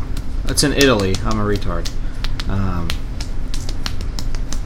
It's in the province. It's in Italy. It's in the province of Brescia. Okay, we're in Italy. Sorry. We're in Italy. I'm an idiot. Sorry. Stage 2. We got Scanners, we got Hell, we got Loudness, Exciter, and Sacred Reich. Awesome. And this is how it goes up. This is Saturday, stage 1. We got Toxic, Asphyx, Demolition Hammer, Winter Sun, and Creator headliner. God damn. And this is on Sunday, where we bring out the big guns here. I don't know, Creator's a big gun. We'll see. Karach Angren, we got Absu, Mila, and Marduk, and then stage 1 for Sunday, we got Anthropophagus, which is an Italian band, Hideous Divinity, Beheaded, Death Angel, Belphegor, and Morbid Angel. That's pretty sick fucking it's bill not bad. there. Yeah, it's awesome. Creator being probably my favorite. Oh god, yeah, nothing's bigger than that on there. So yeah, that's something Demolition Hammer has coming up. So in July, if you're in that area, if you're in Italy, Italian fans, be on the lookout because that's what you got coming up. What do IR Penance isn't on that bill? I don't know. They're doing other stuff in other countries, probably, or this was a festival. Those weird ass credits. Oh, that's cool how they did that. A lot of people don't fuck with stuff like that. I think they should. It's cool. This is nasty. This is from last year. It's called the MEH Massuf Metal Festival. This is something they're doing this year? No, this was last September. I'm just going to give you a... you want to hear a good bill, this is it. Demolition Hammer did.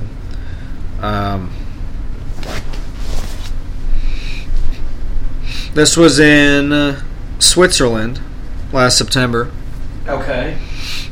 I'm just going to read off the ones I can pronounce here. You got Carnal Decay, you got Debauchery, General Surgery, Firespawn, which is guys from Entombed, Catalepsy, Bolzer. How many goddamn Entombed spinoffs are there? Bolzer, Asphyx, Take, Entombed AD, Demolition Hammer, Chrysian, Ishan, Samel, Coroner, and Triptychon. So there's some good stuff. Yeah, Chrysian and Take and Asphyx. That's pretty awesome. And even Coroner. Coroner, and even General Surgery is good. So they played that. They also, in Switzerland, they played with Dark Tranquility and Sodom, which is pretty awesome. So yeah, they've had some... Anything else they're doing this year, though? Another festival you could read us off stuff? Nope, they just got that... New York and the thing in Italy, yeah. Nice. That's the only thing I can see. But they confirmed that they don't have any other East Coast or any kind of stuff planned. So this is it, and it's very special. And I think even I wonder how many people are traveling in for that, like you are. Well, I'm sure a lot.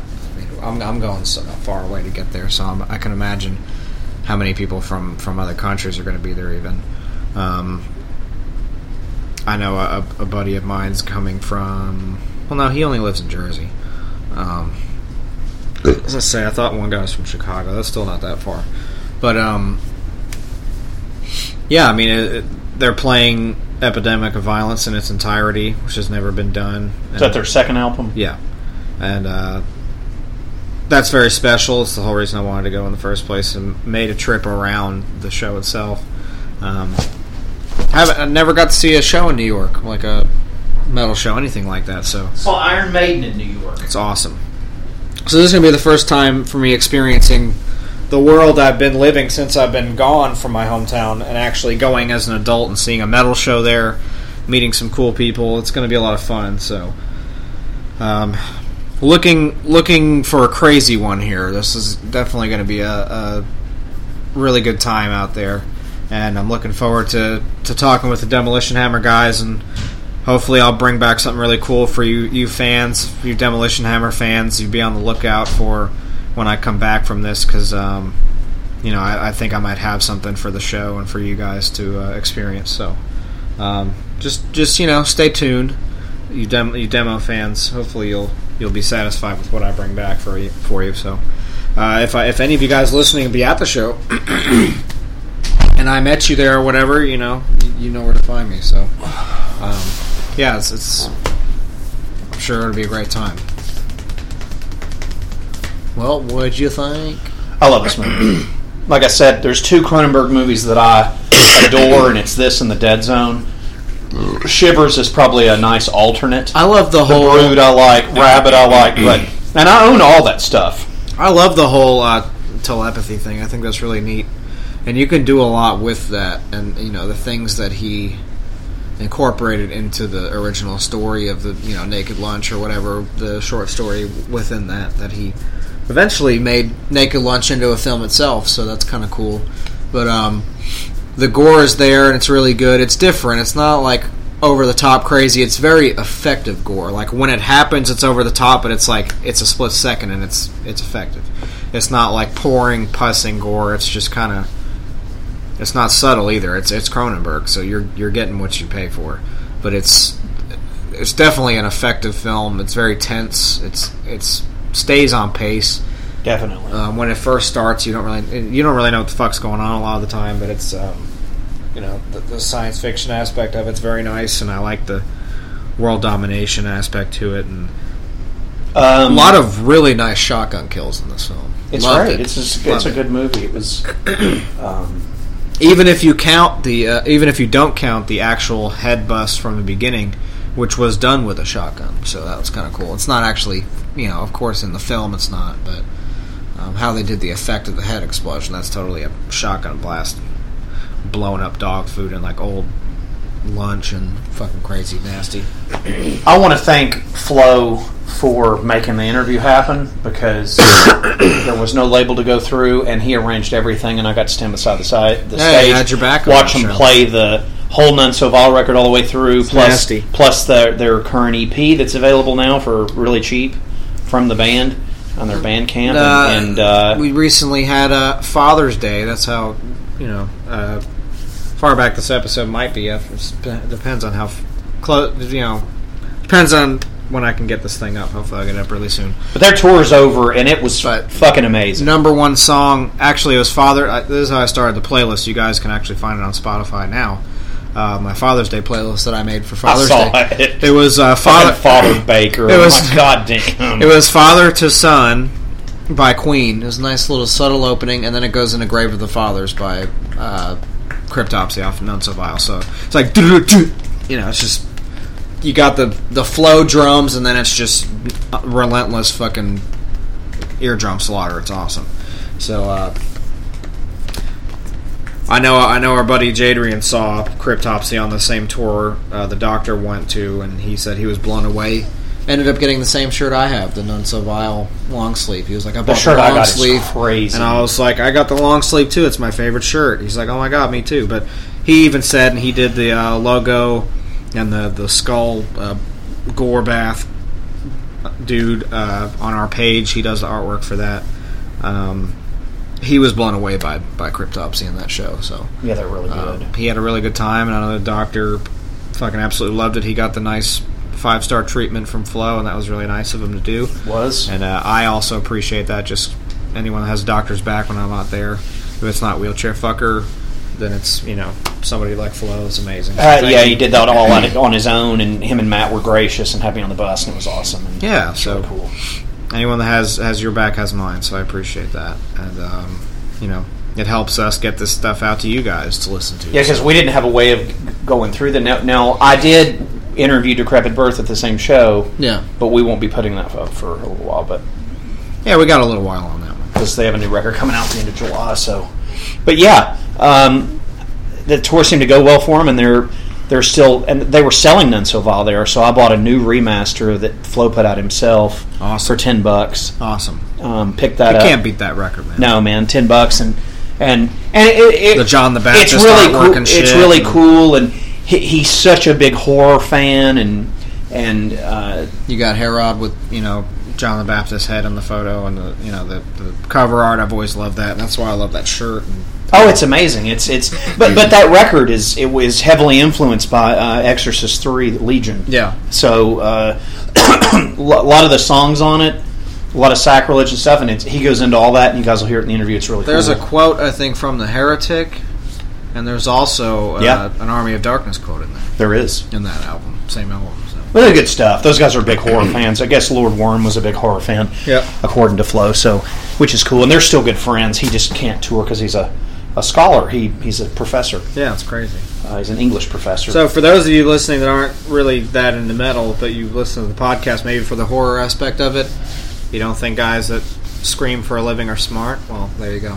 He's very smart, actually. But yeah, it's a great interview, and those guys were gracious and just so nice, and it was a pleasant experience.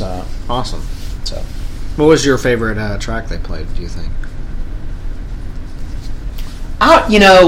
Aside from the None So Vile thing, because that to me is like one thing, I really like that they played the Book of Shadows, not Book of Shadows, the Book of the Tomes or whatever it is, the EP that I bought, Book of Souls 2 years ago. Yeah, they played 2 cuts off that, and I really enjoy that because I've listened to that a bunch.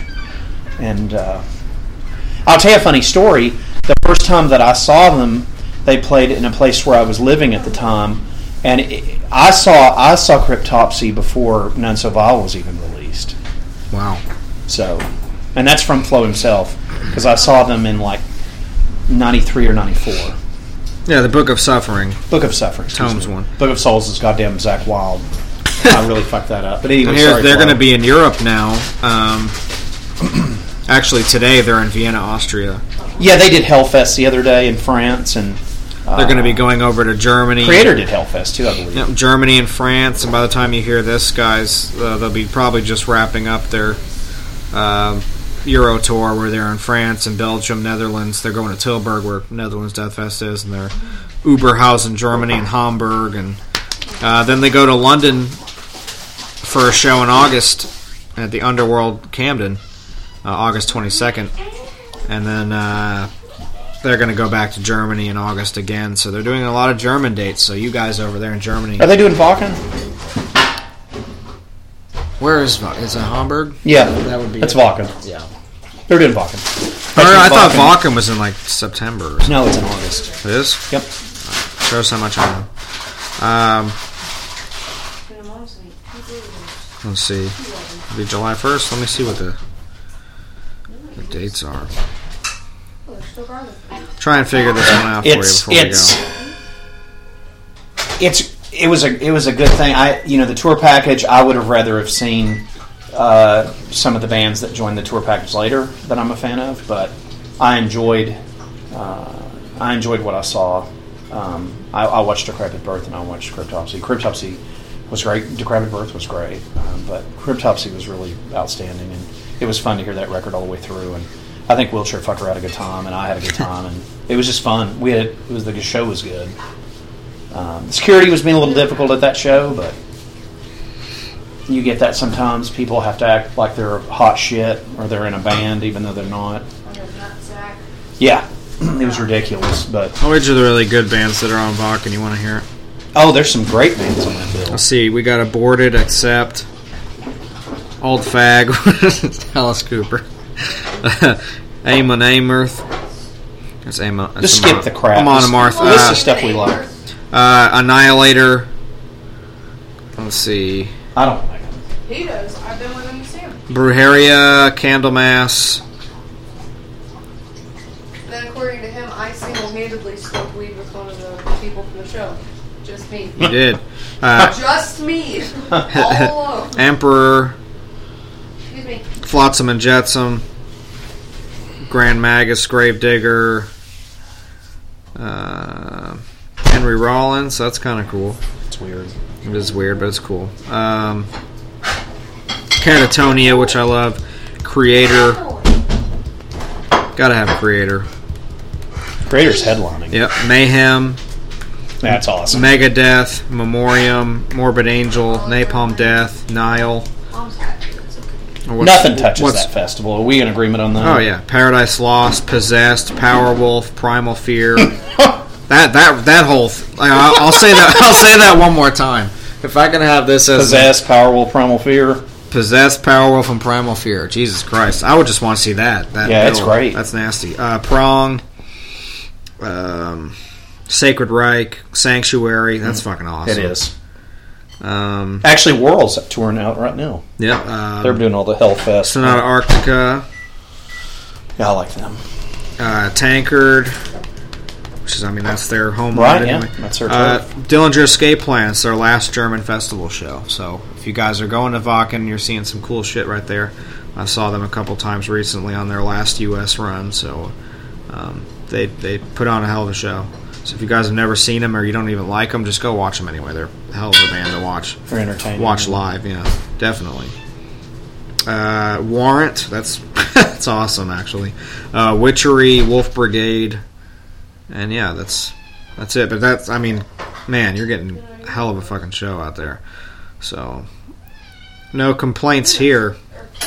I'm trying to see when it actually starts, though. It's not just giving me the.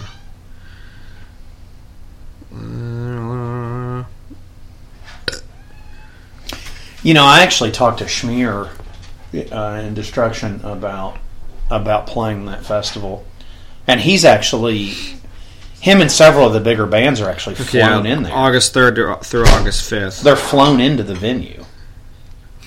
Isn't that cool? It is awesome. He says because it's essentially just a mud field. It's in Schleswig, Holstein, northern Germany. 80 kilometers northwest of Hamburg, so that's where it's at. So yeah, they won't be... No Cryptopsy. Yeah, no Cryptopsy, but they will be around the area, so if you guys...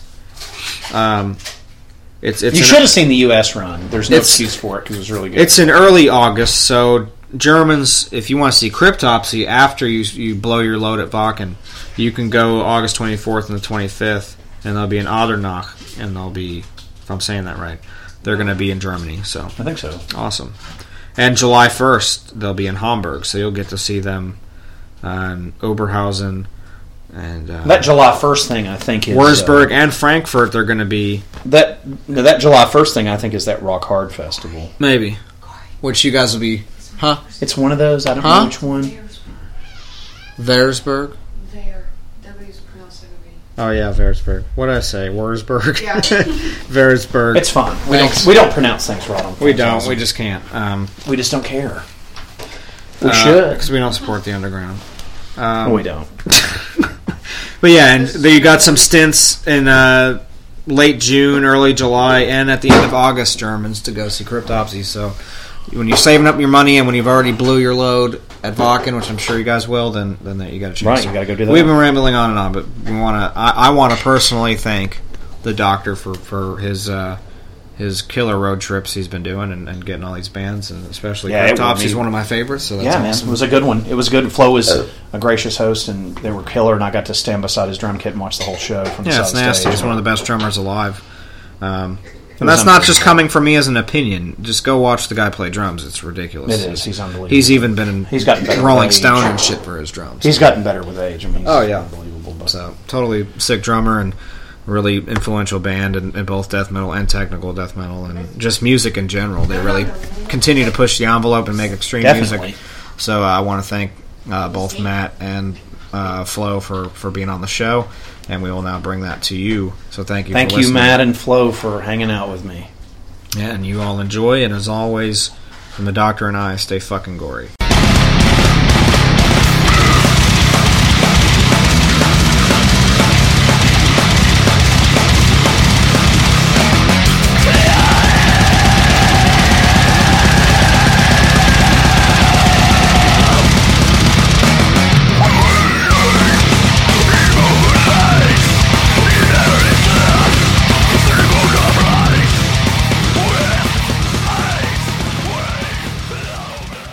This is Dr. Vincent West, the Phantasm Podcast, and today I'm with one of my heroes from my childhood of listening to death metal. I'm here with Flo and Matt of Cryptopsy. How we doing, guys? Good, man.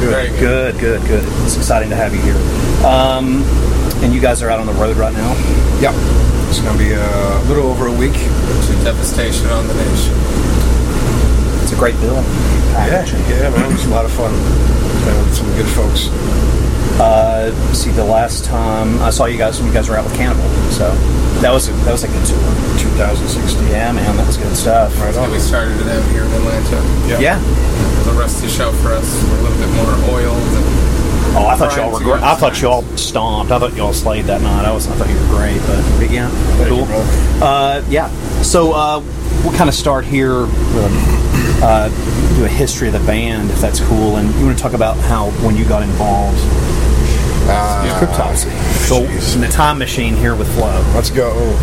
I'm gonna go over and not be very specific because I'm not very specific. Okay, sure. My memory, but so early '90s, very early '90s. I joined the band. We were called Necrosis. Changed that to Cryptopsy a couple years later. Put out Ungentle Exhumation demo. I think a year later or something like that, we put out Blasphemy Made Flesh, and then None So Vile, and then Whisper Supremacy, and Then You'll Beg, Once Was Not, Unspoken King, self-titled EP1, Book of Suffering, Tome 1. So it's been over 25 years about with different members and different twists and turns, and I feel like the lineup we have now is the most solid we've ever had. Matt's been in the band for a little over 10 years. It's Chris, amazing. Great. Yeah, Chris a little over 12 years, and Ollie's the new kid on the block, but he's been with us for 5-6 years. Yeah, so and does a great job. So here we are from early 90s to 2017.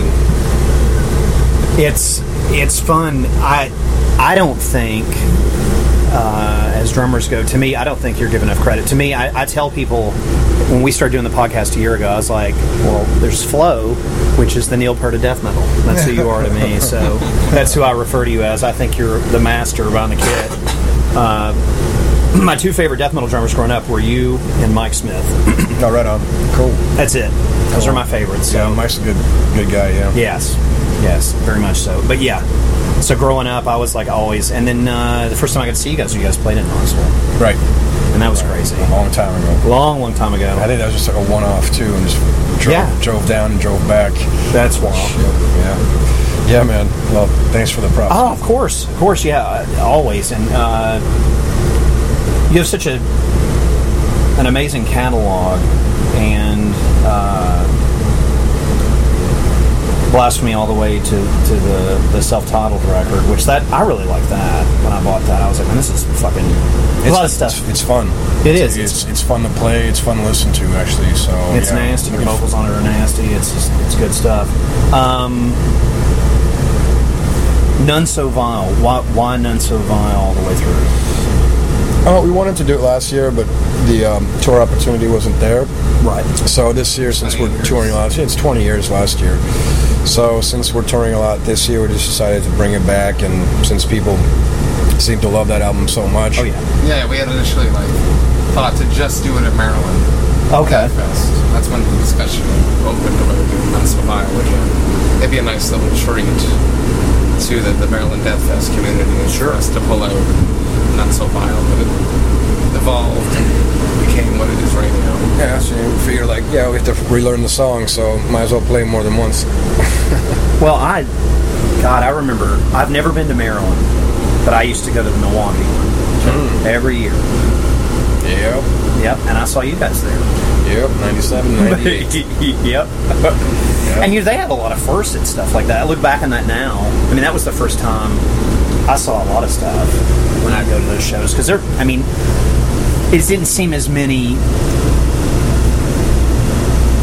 I don't know. It's different. I don't really know how to. Do you know what I'm talking about? It just the scene was different. I have the '98 shirt that I found recently at home, and there's so many cool bands on that package for the Milwaukee.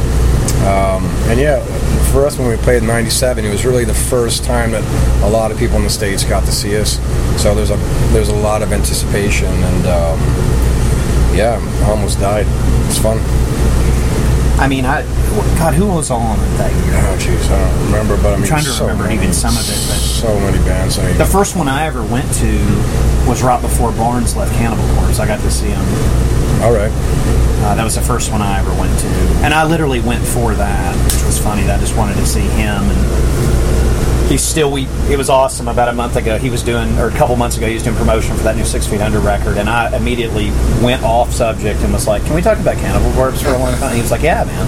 So that was fun. Oh, that's good. Yeah, and he was talking. He was cool about it. He was great, and I was really excited about that. It was funny because when I was interviewing Deicide recently, I was talking to Steve.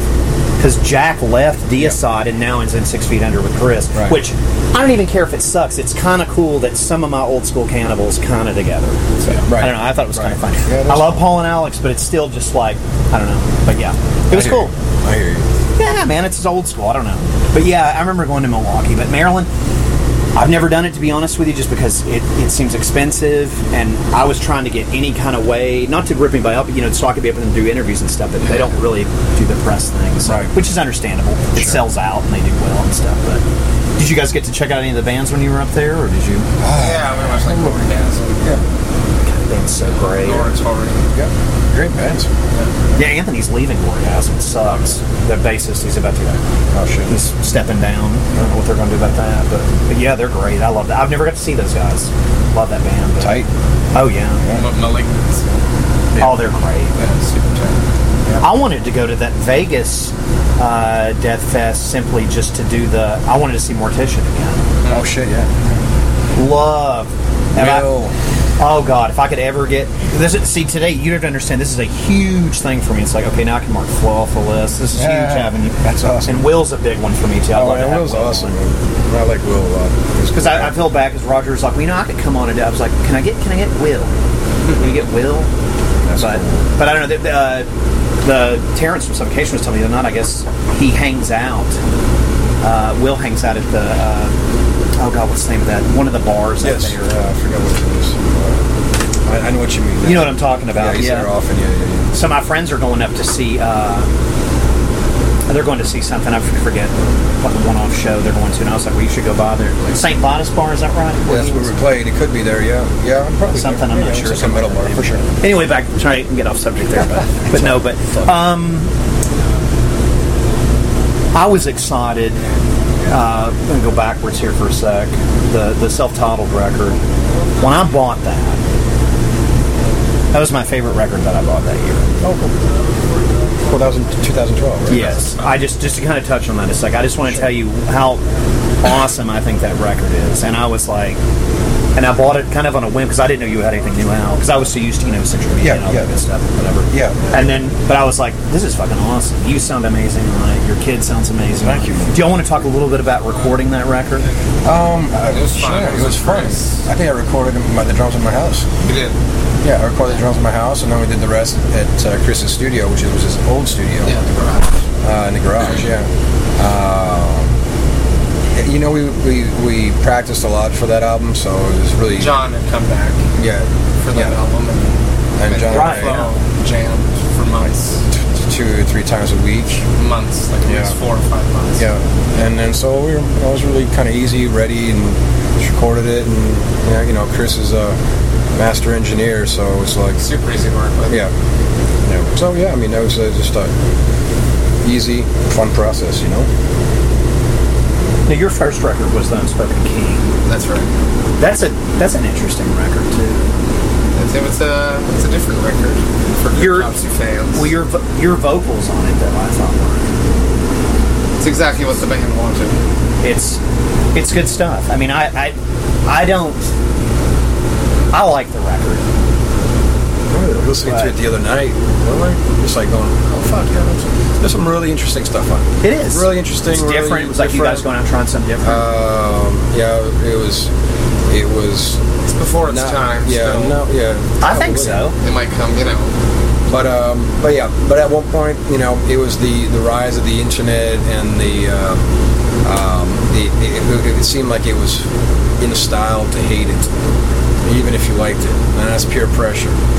I I do get a bunch of people that come up to me and say that See, I don't. Yeah. You know, they don't want their friends to know. Well, see, what I thought was interesting about I do not, and I'm a profound professor. I do not listen to deathcore stuff, but I don't think that record sounds like that to me. But the people that I ran with were like, "Oh, that's their death." I was like, "No, it's not. It's just something different. You were trying different stuff." It's just not. No, God, no. That's the furthest fucking thing from the truth of anything y'all have ever done. But I was just like, no, they were trying something different. So yeah, it was labeled and all that stuff, but you know, I mean, it is what it is. My favorite album, just to kind of, again, go backwards for a second, is Once Was Not. Okay. I have no idea why. I just really like that record. There's a lot of shit in that, too. A lot of... The video was... The Swamp Thing was crazy. It's... I don't know why I like that record so much. We were listening to it on the way up here. It's just raw. It is. It's just... It's very raw. It's nasty, and it's... Yeah. It's got some, like, you know, again, the great thing about Cryptopsy is that in every album, there's always some newness. There's always some element of what, you know, they've never done this before. Or, that's what I find interesting. I mean, props to bands that like to, you know, kind of repeat. Stick to their formula every album, but we're not like that at all. I mean, I just like to experiment with different stuff and try different stuff out. You're always learning new stuff. Sure, trying to throw, you know, new techniques and whatever. So I don't know. I just, you know, Cryptopsy's always been like that, and it's not necessarily a band member change, because really it's gone through two periods, or 2 decades. One decade more so, you know, the writing of John, and then the other decade more so with the writing of Chris. So, or more so now. So, yeah, we just like to try shit out. Well, I mean, my dream Cryptopsy record, and to me, is you guys to work with Eric Rutan. To work with Eric? I would shit. And I have to tell y'all something funny. When I interviewed Goatwhore recently, Ben told me that Cannibal had went back to Eric for their next record. And I was like, yes, because I love them, but when the Mark Lewis, I was like, no, please, no. The other night, I got in trouble with Deicide because they used Jason Sukoff. I was like, no. Why didn't you use Eric? Because to me, Eric, and I want to ask you, well, both of you guys this. Yeah.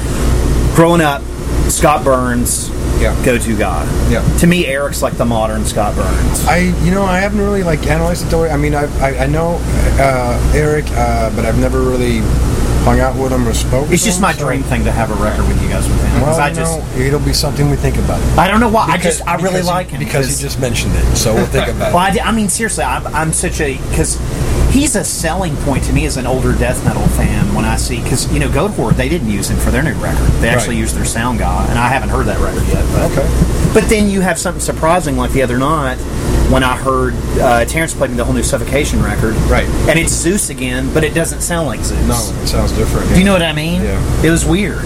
I was like, well, Pinnacle didn't sound like this. Yeah. I don't know, it's weird. It's strange, because I hadn't heard it. Because I will not, the labels will send me digital stuff, and I'm like, I'm going to buy it. Right. Well, I like to buy it. Good man. I mean, that's what I do. I like to collect. You ought to just thousands of fucking CDs, all death metal stuff. I'm just like, I gotta keep buying my shit. And it's good to collect, but it's also good to support, because it's not a scene that makes a lot of dough, So no, it's not. To me, you gotta buy a shirt. You gotta buy vinyl. You gotta buy the. I guess vinyl's had a pretty big resurgence and stuff. So that's sure has, yeah, for sure. That's good. But yeah, I don't know. Just a dream thing. Just throwing that out there, Eric. I don't know. It'd be kind of cool. Right I mean, I don't know. To me, and I got so surprised when people go away from him. And I think it's funny, just between us, isn't you guys, but just for me, because I know Paul. I'm kind of giving you hell here, Paul. That they went away from. He's like, "Do you like the new record?" I'm like, "No," and then they went right back to Eric. According to Ben, so we'll say that's true. But it's just funny. But so you have some part in that. I feel like I had a little part in it, just because I was just like, but it just didn't sound like that. Right. That record, I don't know. To me, I don't know. And I love the band, but it was just like it seemed like it kind of got away from what. Right. But I guess you guys as musicians, you like to try different stuff sometimes. Sure. No, we're very fortunate to have Chris in the band, who's just a master at recording and mixing and all that stuff. So, and Chris has done. He just doesn't. Yeah, he's done tons of bands. He does everybody in Montreal, basically. But he just doesn't like mixing and mastering our stuff for some reason. He gets nervous. Yeah. He's less confident about his abilities when it comes to us compared to other people, other engineers. Now, was he in Neuraxis? No, that's all. Ami was. Okay. Yeah. Got it. That band was crazy. That was crazy stuff. Yeah. For sure. But and let's talk about the EP a minute. Sure. Bought that at the show. Love it. I actually bought it from all you guys, so that was fun. Cool. Yeah, EP. It's the first part of the Book of Suffering. Yeah. It's really good. There should be more coming. Can't wait. Probably early 2018 at this point. Yeah. It's bought, man. I bought it from you guys. I was like, hell yeah. That was when we went to the show that February. I was like, I gotta make sure they got that. I bought that because it's, to me, again, to talk about that, I like to physically have it in my hand. I know digital's convenient and everything, but to me, digital loses something to me. I've got these really nice Bose headphones I use when I listen to death metal, and it's like, I still rock a CD player in my car. I mean, I don't. My friend's like, oh, you should use Spotify. I'm like, yeah, that's cool. I'm just Yeah, Spotify. Yeah. We won't talk about that. Yeah, I don't. Well, I never understood, because I'll find stuff on there, not to talk about it, but just I've seen stuff on there and I'm like, you didn't pay them for shit. Nope. That's and I can't, but I'm like, I'll find something on there and I'm like, there's no way you paid that band for that. Nope. That's fantastic. But I'm joking, but that bastard. Anyway, but yeah, the convenience of it to me though, it's not like I want to know at the end of the night I put money, whether it's pre-ordering something physical, buying it off Amazon physically, or buying it from the band of the show physically, that I did my part with it. Sure. Because that's how I grew up. Yeah. To me, I don't feel right about. I don't know. That. It's the same thing as a movie. Sure. I go to the movies all the time. If I'm going to a movie, I'm going to pay to go to a damn movie. Yeah. Yeah, that's what it's like. The other night, I spent $14.50 to see Smokey and the Bandit in the theater. Oh shit. Yeah, it's a little bit more pricey than it used to be. But I mean, it was a one-off thing, that Fathom event thing or whatever. Right. But funny part about that was Alfred Hitchcock's favorite film when he died. Oh, really? Loved it. Apparently was obsessed with it, because his daughter was talking about, I think at the beginning of it. Anyways, it's weird, but yeah. So, you guys are out on the road. Yep. And, what are the plans when this tour finishes in the U.S.? We go directly to Europe. Festivals. We have 2 festival runs, one in June, where we hit Hellfest and with Full Force. All those I always see those festivals. I bet those are fun. It's super fun. Yeah. And we got like club shows in between those. And then we're home July, and then August we go back to Europe for part 2 of the festival. What all the festivals? We hit Silac, Summer Breeze, Brutal Assault, Partisan, Kaltenbach, Death Feast over there. And their festival, you just can't touch it. You know, I didn't think my podcast was doing anything, and it does in Europe. Oh, cool. When I talk to Apple, they're like, it does in Europe. Oh, nice. And I'm like, cool. And then I knew something was going on, because I don't know a lot of people, and all of a sudden I had like 3,000 friends on Facebook, and I was like, something's going on somewhere. So that's good. I'm excited. I'm glad that. Thank God for South America and Europe, because that's where I'm getting all my people are hitting us up and listening to the show and stuff. So it's better. Yeah, it's cool, man. I love it. I was just like, because I was like, there's no fucking. Because my wife's like, how the hell do you have 3,000? I was like, I guess it's the podcast, because it's not me. And they'll put on Dr. Vincent West. I'm like, cool, thanks, man. That's awesome. So it's cool. Let's see. So when the second part of Suffering comes out. Yeah. Now does that complete that, and then you all go on to something else, or does? No, I think we're going to do 3 parts. Oh wow. Not 100% sure, but that was the plan initially. So we'll see how it goes. Let's just we're like a one day at a time kind of things, kind of folk. So we'll see how this one goes, and then see from there. And go from there. It's exciting. I really like it. I mean, because I'd never heard it. I wanted to wait till I bought it, and I bought it that night at the show, and I've listened to it a bunch. Cool. Yeah, new material is going to be pretty sick, pretty crazy. It's great. In the lineup, the guys are great. It's everything. longest running Cryptopsy lineup. It's great. I mean, I think everything's firing on all cylinders. Guitars, the bass, your vocals, obviously. Thank you, sir. The master back there, but yeah, I mean, I just can't get over it. Like it's refreshing to me as an older fan because I tend to shy away from a lot of newer stuff. So, you know, for me, it's you're giving every Cryptopsy fan to me what they should want. While doing your own creativity, but you're giving them everything. I don't know how anybody, because no one that I know, all of my older friends, and even my friends that are my co-hosts in his 20s, you know, he loves you guys. So, but he loves all of it. So, you know, so Bob, but then the newer stuff is just as important to talk about. Real quick, just kind of rewind a sec. The self-titled record, the cover art for that. Yeah, it was a lot of back and forth. I remember when that was being made. Yeah. It was the singer of It's interesting. No? Yeah. What's the name? That's the last one. Can't remember either. Yeah, no. The singer of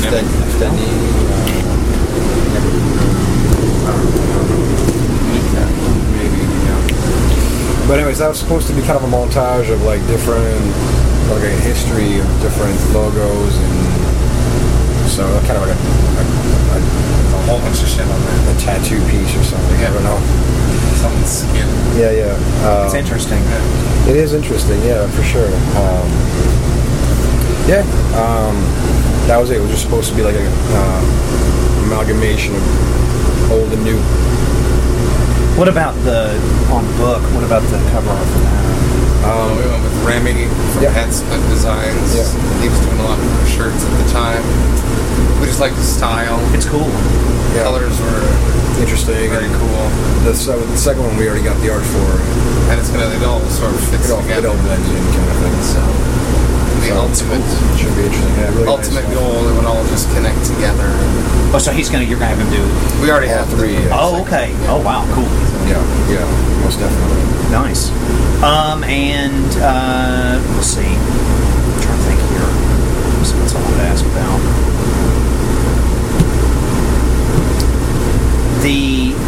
When the recording process, we use Book, for example. Now, do you do your own lyrics? I write my lyrics. You write your own lyrics. Okay, that's cool.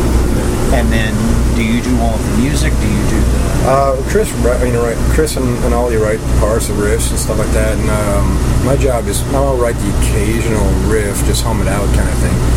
But my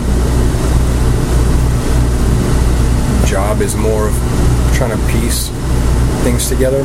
So Chris, Ollie and I will sit down and we'll try to piece things and bridge it and throw in the Cryptopsy traps and the odd, tempos or odd meters, odd timings and all that stuff, and just, try to figure out length and, just, put it together that way. So, and I usually let them do their shit, and then once Flows track some sort of drums to it, I'll hit the songs at that point. Now, have you done all your lyrics since you got into the band? I've written all lyrics. Oh, that's awesome. Yeah. That's great. So many people seem like they get away from that as well. Yeah, some bands. It's interesting. It's like another guy's job. I mean, that's how it always was to me. The voice of the band. Well, that's to me. Some people just can't do it. Well, see, that's how I feel about it too. I guess it's fun if one person, does everything. It's strange sometimes when I guess sometimes when I'll interview certain bands, and I'm just kind of like, really? Because I'll find out I didn't even know. Right. Because a lot of times, even looking through liner notes, you can't even. It's like, well, did they do that? Or that's why I asked you. I wasn't sure. And if it's there, I missed it. I was drunk or something. But I mean, it's interesting. It's like Hannibal. I did. To me, just as a fan, Chris's lyrics were. I don't think to me, that was the selling point as a kid. Dark. Oh, yeah. Yeah, it was great. And Paul's stuff's raunchy. Yeah. Because I don't think a lot. I swear to God, when I go hang out with those guys, I don't think people realize that Paul's the one doing the lyrics and that stuff. No, yeah. I really don't. I don't think people get that. I think it goes right over their head. I think they think it's George, or maybe they think it's, Alex. I think Alex does do a lot of stuff with that, of course, too. But no, it's interesting because so many bands. I think it's awesome that you do your own lyrics and stuff, just because I think a lot of people get away from that. Yeah, and it's good. And like the voice of the band, he writes it, he yells it out, he belts them out. He's the one that puts the motion to them, so it makes sense to me. The other night blew my mind. Deicide. Never knew Steve does everything in that band. Oh, really? I never knew that. Starting with Once Upon a Cross, everything, lyrics. Glenn literally usually does his own stuff. He said, but like the Hoffmans, I never knew that they had basically no role in that band. Oh, wow. Okay. I never knew that, which is why they lost the Corbin. I didn't get into all that with him, but no, it's just interesting to me. I never, as a fan, I never knew that he did all the stuff in that band. I never read that either. He told me, it's like, that's news to me. That's kind of cool. I didn't fucking, that's why I asked, because it's like, you never know. Sure. But yeah, so now, and when you do the second EP, following along the same lines, a different story to tell? A little bit of a different story. It's more extreme musically. Oh, wow. So, I know what I'm going to write about, but I haven't really opened it up yet. Once I get the songs in my hands. It's exciting. Like I said, I was really blown away by it because I'd bought it because I'd shot away from. Again, I don't like listening to stuff on YouTube. I don't like listening to stuff on the internet. I just don't. Like I said, the label will send me stuff, and I'm like, I don't listen to it. I just buy it. Sure. Because to me, it loses something when you can physically get your hands on it and listen to it, no matter how you listen to it. People like to do it digitally. That's fine. Right. I realize I'm just a little far, but I like to have my own thing. But so, and you're going to do all the festivals now. When you guys, when you get to go to Europe and do the festivals, do you get to check out the other bands? Do you all have time to do that, or is it more just like running? Sometimes it happens. I think this one will be a little bit more running than before, but sometimes it depends on the drives. I bet it's fun to see old friends, I guess. Oh yeah, and festivals is where it basically happens, Actually, we're doing that Texas thing, and tomorrow Cattle's playing tonight. Yeah, they're gonna hang around, but I don't think we're gonna miss them tomorrow. They're leaving like tomorrow afternoon or something. Oh yeah, I've never had Travis on yet. No, he's a good guy. Wait till they get a new record. So he's awesome. Cool. Yeah, that would be fun. Goatwhore, I think, playing that tonight too. Okay, yeah. Or is that tomorrow? No, maybe they're tonight too. Yeah. They're great. I just had Ben and Sammy on. Those guys are fucking nuts. It was fun. Tomorrow it's I Hate God. Oh, they're great. Is Mike singing with them again? I assume, but I don't know. I think he's back singing. I think he's back. That's amazing. It was weird. We went to see them at Barbecue, and Phil from Superjoint was fronting them instead of Mike, because Mike had got real sick, I guess, or whatever. Yeah. So that was cool. It was weird. I think Randy filmed it for a few shows. Yeah. Yeah, that's pretty awesome. It's fun. But yeah, so that'll be cool. Now, have you all played the Texas thing before? No, not sure. I don't know if it's a yearly thing. I think there's so many of those things pop up. Like, I didn't realize that Las Vegas thing was every year. Have you all ever done that? No. See, that guy gets some interesting stuff. Right. And he's not really charged that much. I think it's like $190, maybe just $90 for the whole 3 days or whatever. But it seems like hit or miss. Well, it just seems like he had Pathology there, and I was going to go and to hang out with Maddie, and then they kind of backed off, and I won't get into all that on here as professional courtesy, but Mortician's still there, and then they replaced Pathology with Angel Corpse. Right. And then the Vader tour package that I'm seeing here Monday is I guess the first night of it. Okay. Them and Internal Bleeding and all that good stuff. But it's weird. And if you try to reach out to him, for me personally, I didn't know. I can imagine what it's like as a band, but I know when I tried to just reach out to him to do stuff, he was kind of like, and I was like, okay, sorry. I was just curious, but no, I don't know. Never done it. Never heard about it really. And I think it's probably it's a lot of smaller. Okay. Yeah. Even the bigger bands are smaller bands. Right. So. Well, kind of cool. I don't know. Tell them to call us. Okay. Yeah, man. Send us the money. Headline that motherfucker, but yeah, I don't. It seems that so many of the things pop up like that every year. Like I guess the and I didn't realize this because I'm not real familiar with Maryland Death Fest. I guess they have that thing earlier in the year that's in Europe. They do. Yeah. Yeah. Yeah. It's in like February or well, no, there's that in October that's in Los Angeles, California. That's them. Cool, but there's a thing they do in like February or March over in Sweden or something. No, I think it's in Netherlands. That's it. Thank you. Netherlands. That's it. That's it. Yep. At the O13. Right. So that's wild. They end up having all that stuff. But then they do one. It's a lot of thrash bands out in like Oakland in October.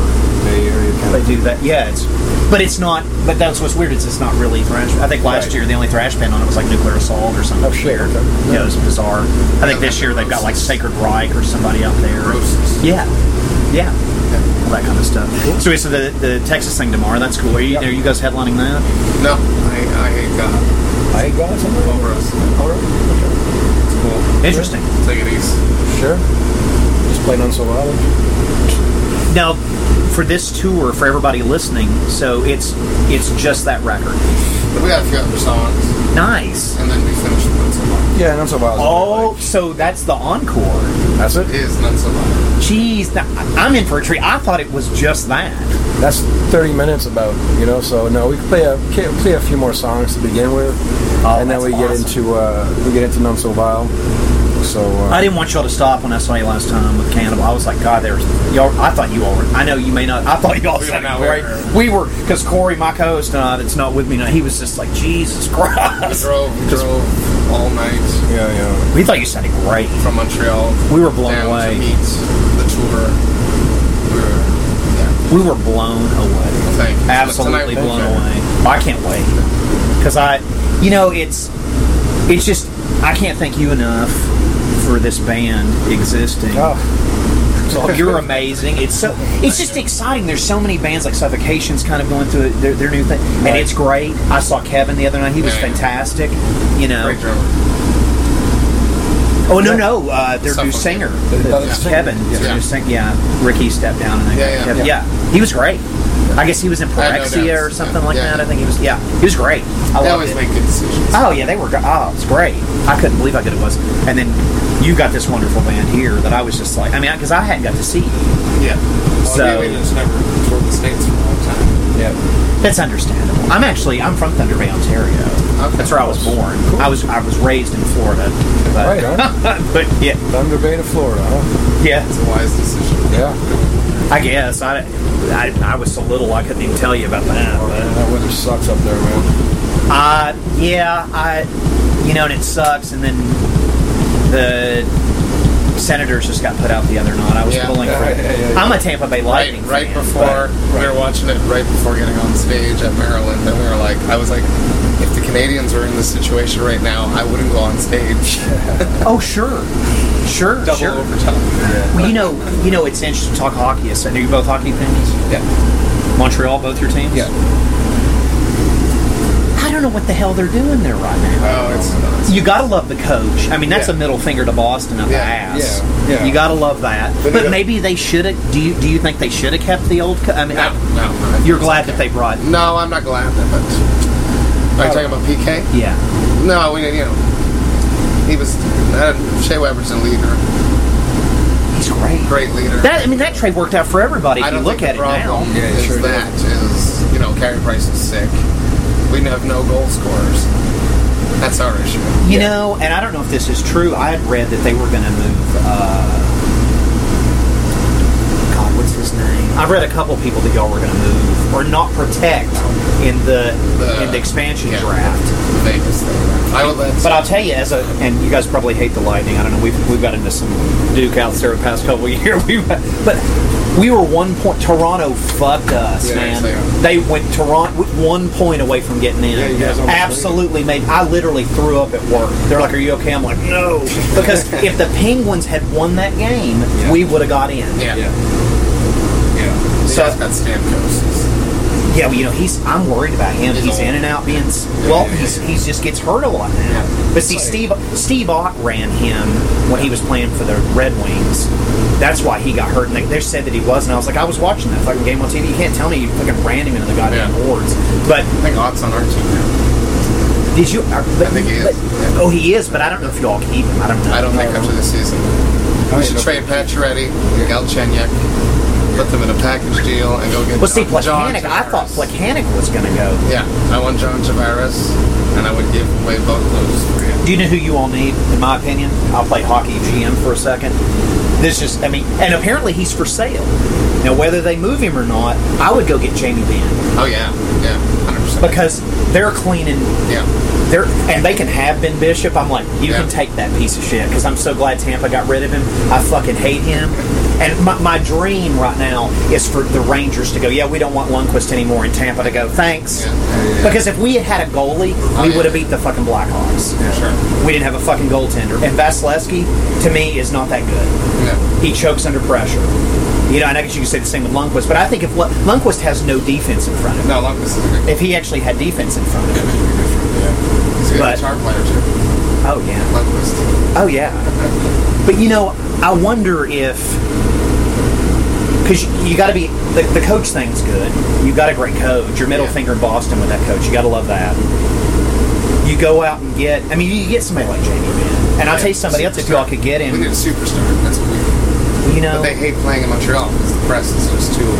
Tampa, we tried when we moved Quick we tried to get Quick from L.A., and then I guess they're saying now he may not play anymore. Really?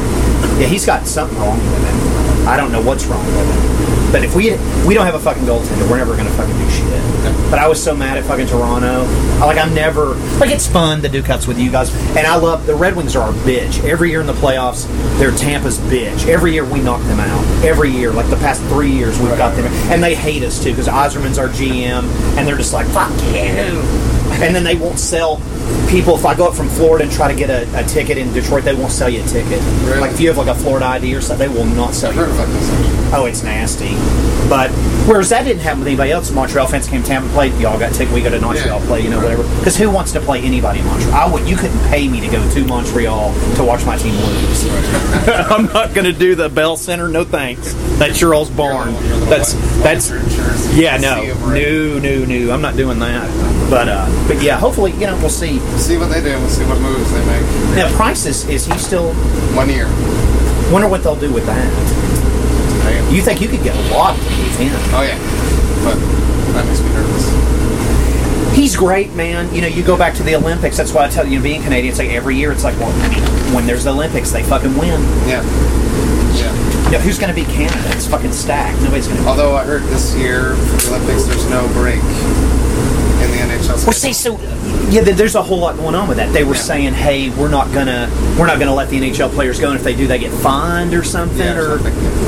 See, I'm worried about that because it's going to mess with the fucking salary cap, or excuse me, the negotiations when it goes to the CPA or whatever the hell that's called when it goes back into the. I don't want that to happen. No, it'll be another goddamn lockout like 2005 when I blew my fucking brains out, having to watch fucking basketball or something that I don't know what the hell I did that year. It was awful. I remember watching baseball that year. I was like, I want my fucking hockey back. Like I was so just like, oh.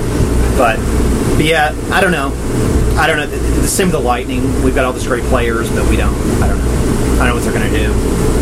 I don't think they're going to protect. Because see, that's the great thing about that draft.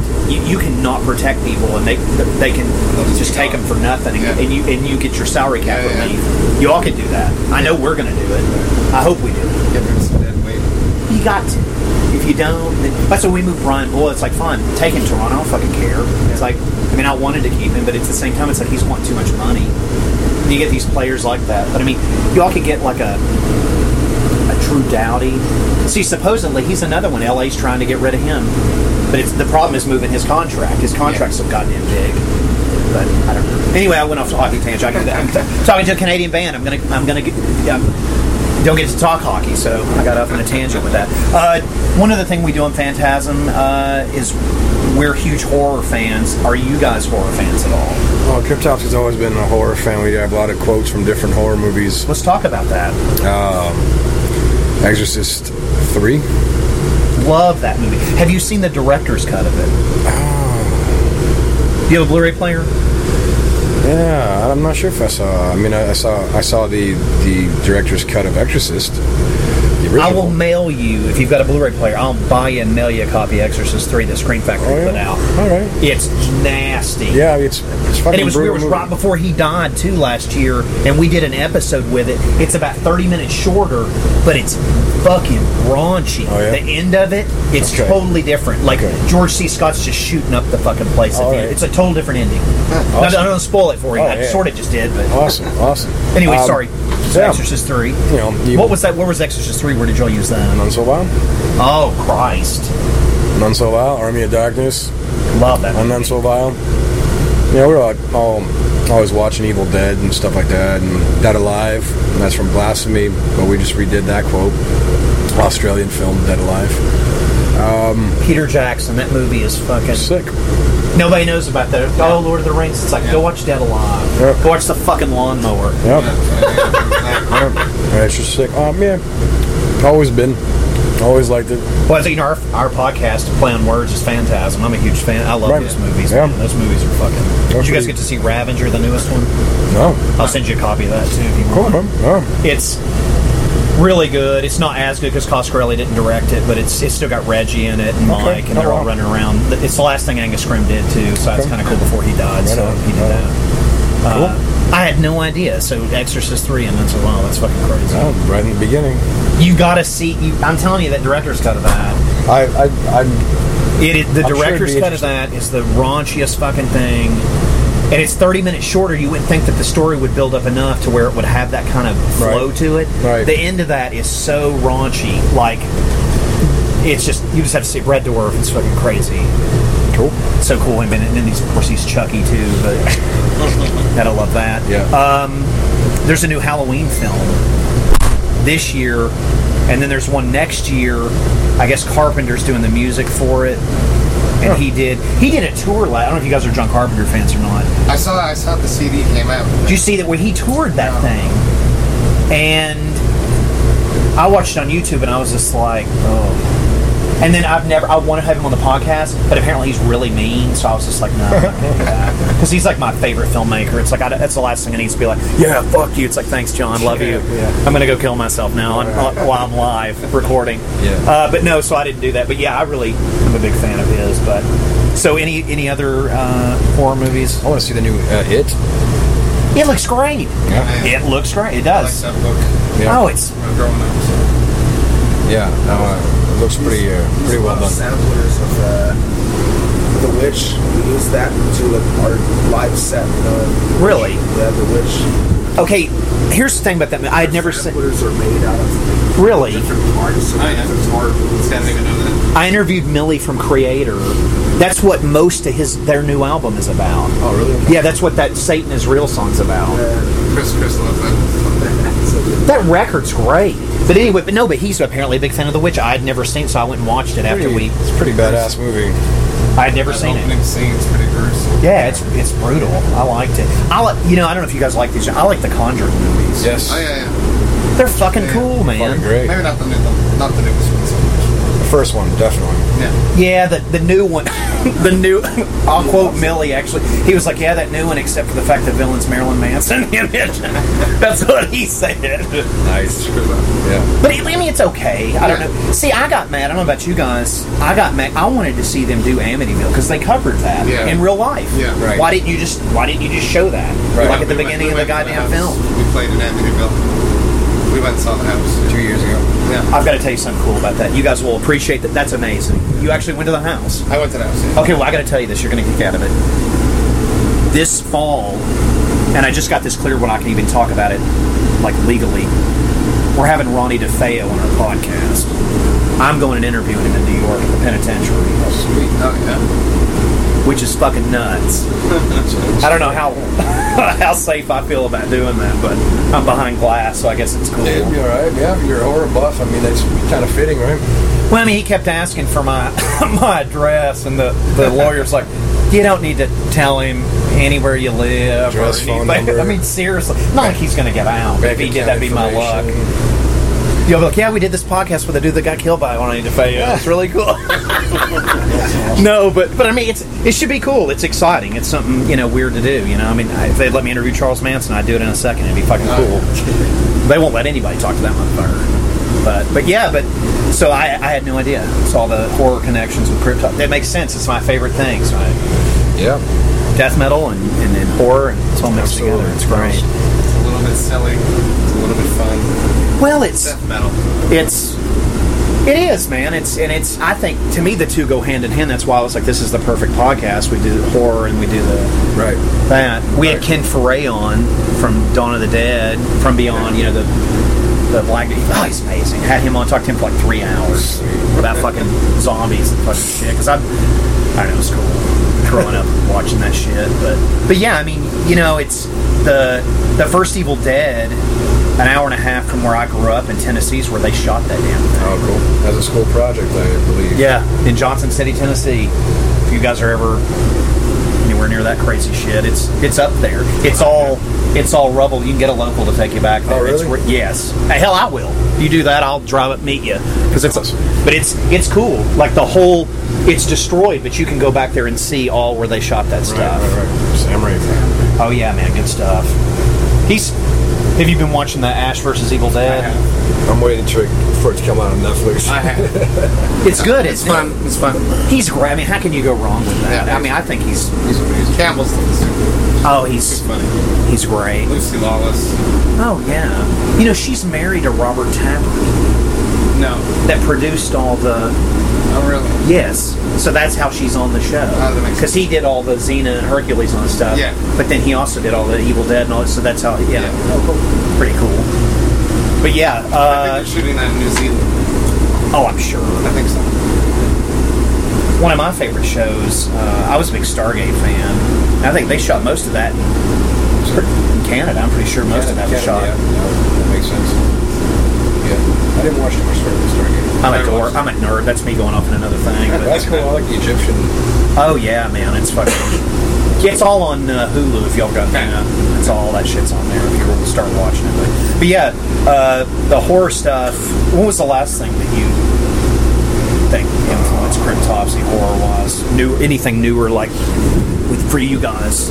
Maybe you lyrically, The Witch. Horror thing, because I know that we had this quote from the Book of Suffering, the first opening thing. It's what's that guy? Was it Dracula? No, it's not Dracula. The beginning of the Book of Suffering. I don't know what that is. It's this guy, Campbell Art. I don't know. He has a radio show about paranormal kind of stuff. That's awesome. It's actually real sound from hell. That's what he says. That the sound from hell. And they recorded some real stuff. This is what he has. It's a radio show talking about paranormal activities. That's awesome. Everything. And that part was just a little piece of a show he did. That ended up founding. Following YouTube or something. That's amazing. I had no idea. Dracula Untold, is that what it's called? I forgot. The last Dracula. The last Dracula. That was a good movie. We stole a quote from that. I love it. I thought it was great. The EP comes that last thing there. That's awesome. Yeah. No. Yeah, it's cool. I thought that movie was fucking cool. Lyrically, no, I've inspired was The Name of the Rose, the book. Yeah. By some Italian dude. That's inspired me. Good movie. I've never seen the movie. I watched Sean Connery. Oh, that's a great movie. That's it. Yeah. Weird abbey. Yeah. Weird period in time. Well, I mean, it's the executions that went down. Oh yeah. For the blasphemous thing. I don't know. It sort of fit with me learning Not So Vile. It's good lyrics. All the lyrics there. So. Oh yeah, definitely. Well, guys, I can't thank you. I've rambled on and on and on. I apologize. It's been a pleasure. Dude, thank you for doing this. Hey, this is Chris from Cryptopsy. Hey, this is Matt from Cryptopsy. This is Flo from Cryptopsy. You're listening to the Phantasm Podcast. It's a pro. You're good. Oh. You're a pro. Oh. He is. They said I fucked it up. No, you nailed it. You nailed it.